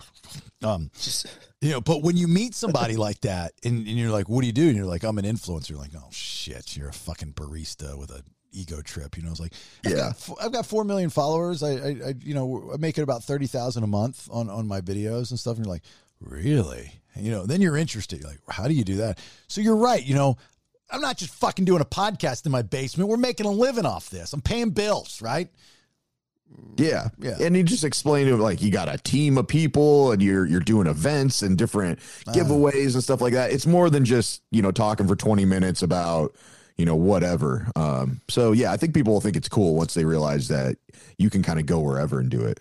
I think it was a Reddit thread that, was it a Reddit thread? I don't know, some type of thread talking about, high school reunion horror stories. Some of these stories are hilarious. My sister, my now husband, and I were in the same graduating class. Plus, my husband's best friend, whose name is something like John Smith, very common. He was very popular in high school and a super nice guy who stood out in a crowd. If you didn't know him, you certainly knew of him. Anyway, the 20-year reunion rolled around, and only my sister went. She called right after and was very upset. Apparently, there was a huge memorial wall for John Smith, who had just died. None of us knew. It was awful. But then my husband was like, wait, we just saw him. So we called John up and was like, hey, dude, are you dead? And he goes, no, not dead. Surprised, but not dead. It turned out the other less popular John Smith had died. They made a lovely memorial for the wrong guy because the John Smith nobody knew. They didn't. They just figured it was the popular John Smith. Oh my God, that's embarrassing. And nobody knew this other guy to say that, like, hey, this is not the dead guy. Oh man, God, that's so horrible. That person must feel so bad. Yeah, I did have one embarrassing moment, and it sticks with me because I don't like fucking up, and it was like the only thing that happened is the very end of the night, and I was pretty. I was a couple sheets to the wind and was leaving, and everybody had name tags on, and I see these two guys walk in that were friends in high school, and I knew both of them, and for some reason the guy that I went up to, I called him the guy's name that was behind him, and I don't know if I just subconsciously saw it, but his name was Aaron, and I know Aaron, but I called him Nathan, and I was like, Nathan, what's up? And for some reason I didn't correct myself because I was drunk, and so now it's just like, it's just weighing on me. I'm just like, how can I get a hold of this guy and just let him know? I know his fucking name. I just called him the wrong one this one time. He doesn't have Facebook, of course, or anything like that. But it was great. My parents picked us up. They dropped us off, picked us up just like school. And they had tacos waiting for us when they picked us up. So we were just drunk, just munching down these fucking Taco Bell tacos in the car. Was that by design or did it just happen that way? Alexis, I guess, because I didn't take a single picture or anything. I was just like in the moment the entire time. It was great. And but Alexis was messaging my parents like, hey, it's probably time to come pick us up. And she's like, can you bring us tacos? Because in Mexico they don't have, or at least where we live, they don't have hard shell tacos. Right. They just have like tostadas.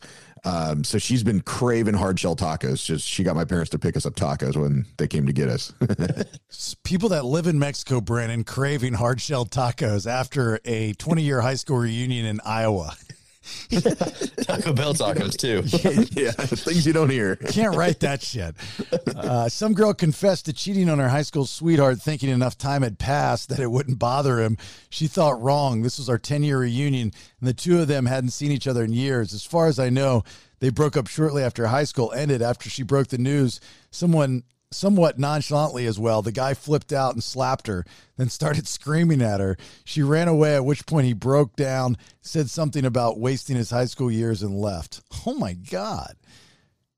That's the good shit right there. Let me do one more, and I'll do better with fuck. Someone I knew from school tried to arrange an unofficial 15-year reunion because the school wasn't doing one.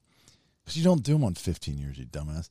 He was socially inept and would say and do odd things that people picked up on a lot, but his heart was always in the right place.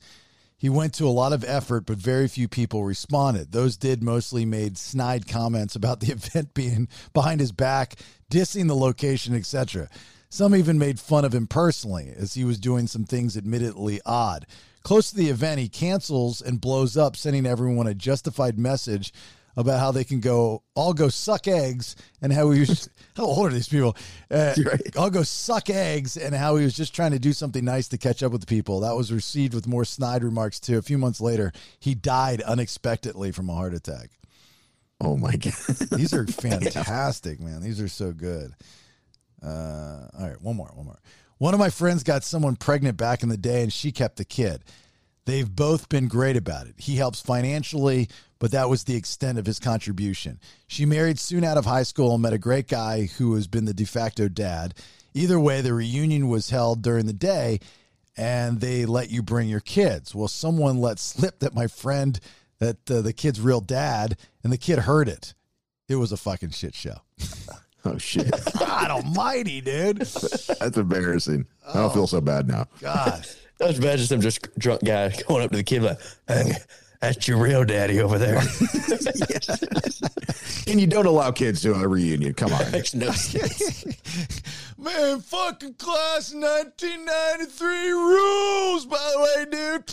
Not your real dad. That's him over there. You're welcome. Thank me later. I'm out.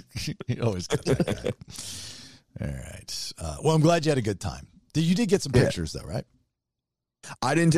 We took like a group photo of everybody, but I didn't take like individual pictures with me and certain people. It almost felt weird. Like, hey, I know we haven't seen each other in 20 years. Here's that one picture we're going to look at every time it's your birthday. Let me time hop this situation, shall we? Brandon, you graduated when? 17. 17. So you have 5 years coming up. I can't believe that I've been out of high school longer than I was in. Well, you don't do a 5-year. You got to do a 10-year reunion. You don't. Do yeah. Okay, so you got 5 more years until your reunion. So if we're still doing this podcast in 5 years, we'll talk about that then. Okay. The next high school reunion we talk about is mine, which is coming up in a year.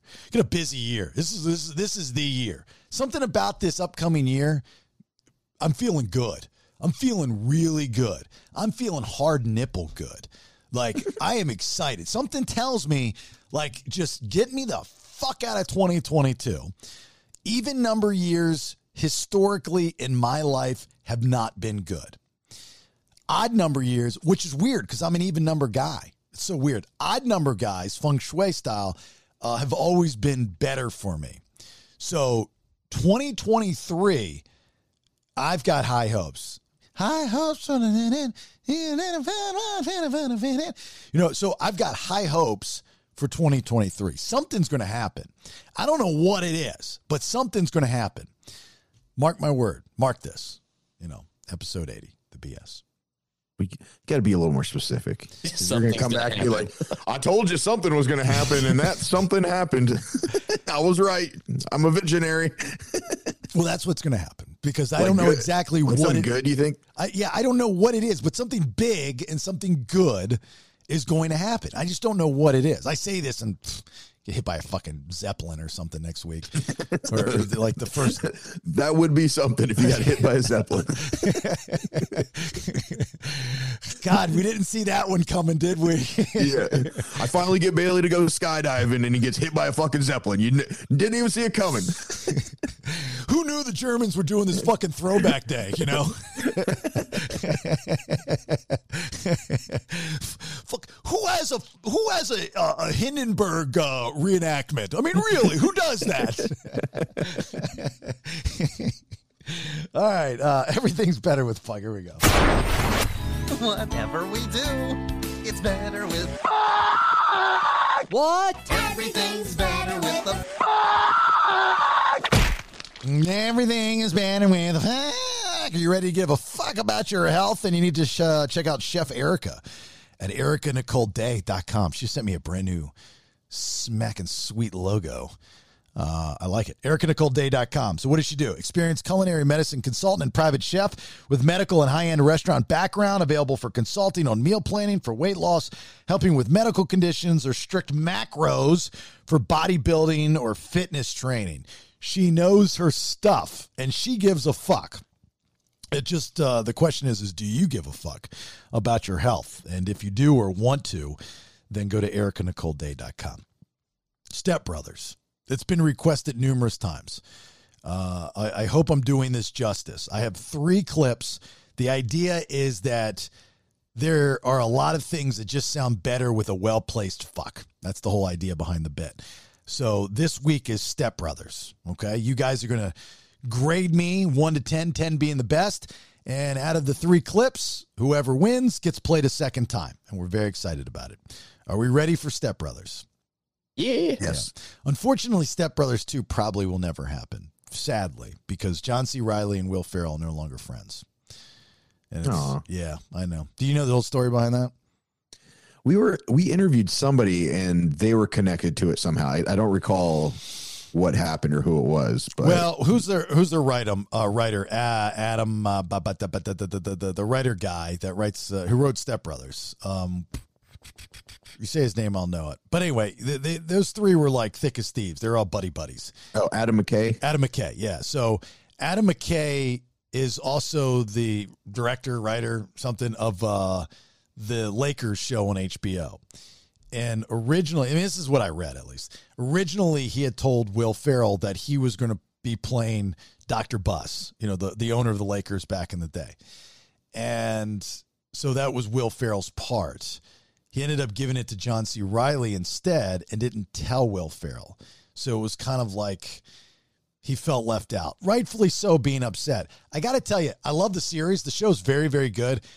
Will Ferrell would not have done a better job than John C. Reilly. John C. Reilly, you got to understand, John C. Reilly, even though I think a lot of people look at him as a comedic actor, he's probably the most well-rounded actor in Hollywood. He can do drama, comedy, horror. He can do it all. Will Ferrell cannot. You know, when Will Ferrell tries to do drama, you look at him and go, are you serious, dude? You know, it just doesn't work because he's funny. He's always funny. John C. Reilly was the better pick, so maybe they'll get over it. Who knows? Anyway, all right, Step Brothers. Everything's better with fuck. Here's the first clip. Okay, here's the deal. This is my office and my beat laboratory, okay? And this is the one rule of the house. Don't ever fuck my drum set. You understand? Don't go in there and... Don't fuck! Then! All right. There. I was at about 6 there. You don't want to see me go to 10. Get your shit. We're going to my room. Did you catch both fucks? I did. Okay. That was so good. You're like, there was 2, right? That's how good the second fuck was. Yeah. I love the placement of that one. Fucking fuck the drum set. So I'm going to go 8. That was a great one. Yeah. That was pretty strong start out there. Brandon. Yeah. Yeah, it was a good one. That's probably one of the most iconic lines from the movie. One of them. I'll go with 8. All right, 8, 2 8s. That's a high score for the first one. Very proud of myself. So high bar set. We can only go down from here, boys and girls. Here's the second one. On the count of 3, name your favorite dinosaur. Don't even think about it. Just name it. Ready? 1, 2, 3. Velociraptor. Favorite non-pornographic magazine to masturbate to. Good Housekeeping. If you were a chick, who's the one guy you would sleep with? John Stamos.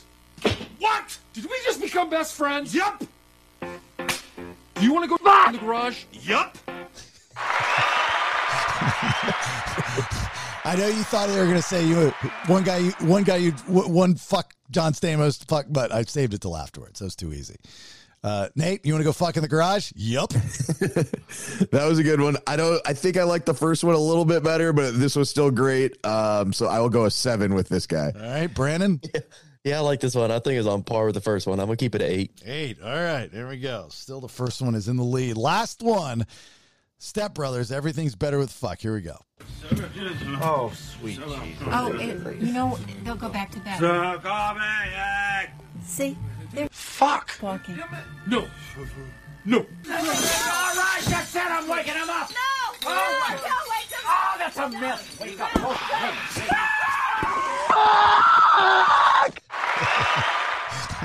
They're fuck walking. I thought that was funny. Nate.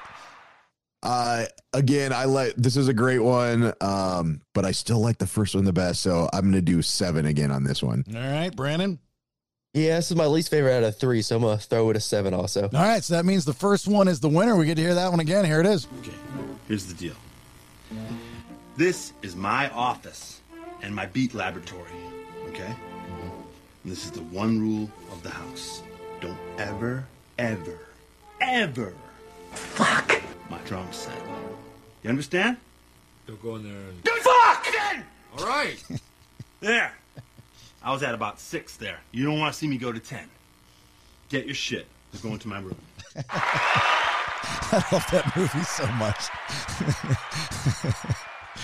I could just wear T-shirts of lines from that movie. I should just do a Step Brothers line of clothing and just have lines from the movie on the shirts. All right. Podcastthebs.com. That is our website. If you like what you hear and you would like to support the calls and also get commercial free and also get exclusive giveaways like weekly pontoon beer giveaways, which is merchandise is included in that. Atlanta Grill Company has got something we'll talk about next week. Once again, we gave away that smokeless fire pit the last go around. We got something different. Podcast and Pours 2, as we finalize the details for you premium 2%ers, you subscribers, you will have ticket giveaways just for you guys. That's how it's going to be. Just ticket giveaways. I'm going to try to do it every week leading up to the event. So it's a lot of tickets. But if you are a subscriber, then you will be ready to rock and roll. And the details I know I keep pulling you along here, but we're getting closer. Something popped up, a good thing, but it takes a couple days for everybody to get on the same page. Anyway, podcastthebs.com. You can subscribe. Also, all of our social medias up there. It's been doing great lately, so thank you for helping us out with that. Subscribing to the YouTube page is huge. If you have not done that, there's tons and tons of content. Brandon and Pee Wee do a really, really good job of putting the content up there for you to listen to and watch. Same with our Instagram and our Reels and our TikTok and our Facebook and the private Facebook group. All that stuff is good. The merch store, I believe they're having a sale still, 35% off, it's like a back to school sale. So if you want, I know a lot of people wait until they do the 35% off, in which I don't blame you. But on podcastthebs.com, you go to the store, then you can get the discount. There's probably a few hours left or a day left or something like that. But there you go. All right, Nate, you got anything before we get out? Don't fuck your drum set or anyone at a class reunion. Yes, definitely don't do that. Those are the best stories, though. Hey, fuck, my high school sweetheart went back, cheated on my wife. Hate the bitch. Brandon, what do you got? Watch out for a small, angry Philly man. Yeah, there you go. Look, have yourself a great and safe weekend. If you're going to be doing some drinking, that's fine, all well and good, but please don't get behind the wheel of a car. Lost way too many friends like that. Talk to you soon. Bye. Get off my lawn. It's old man Kevin, and the BS is done for right now. Please share, like, and support podcastthebs.com. It's better than radio. Now, get out of here.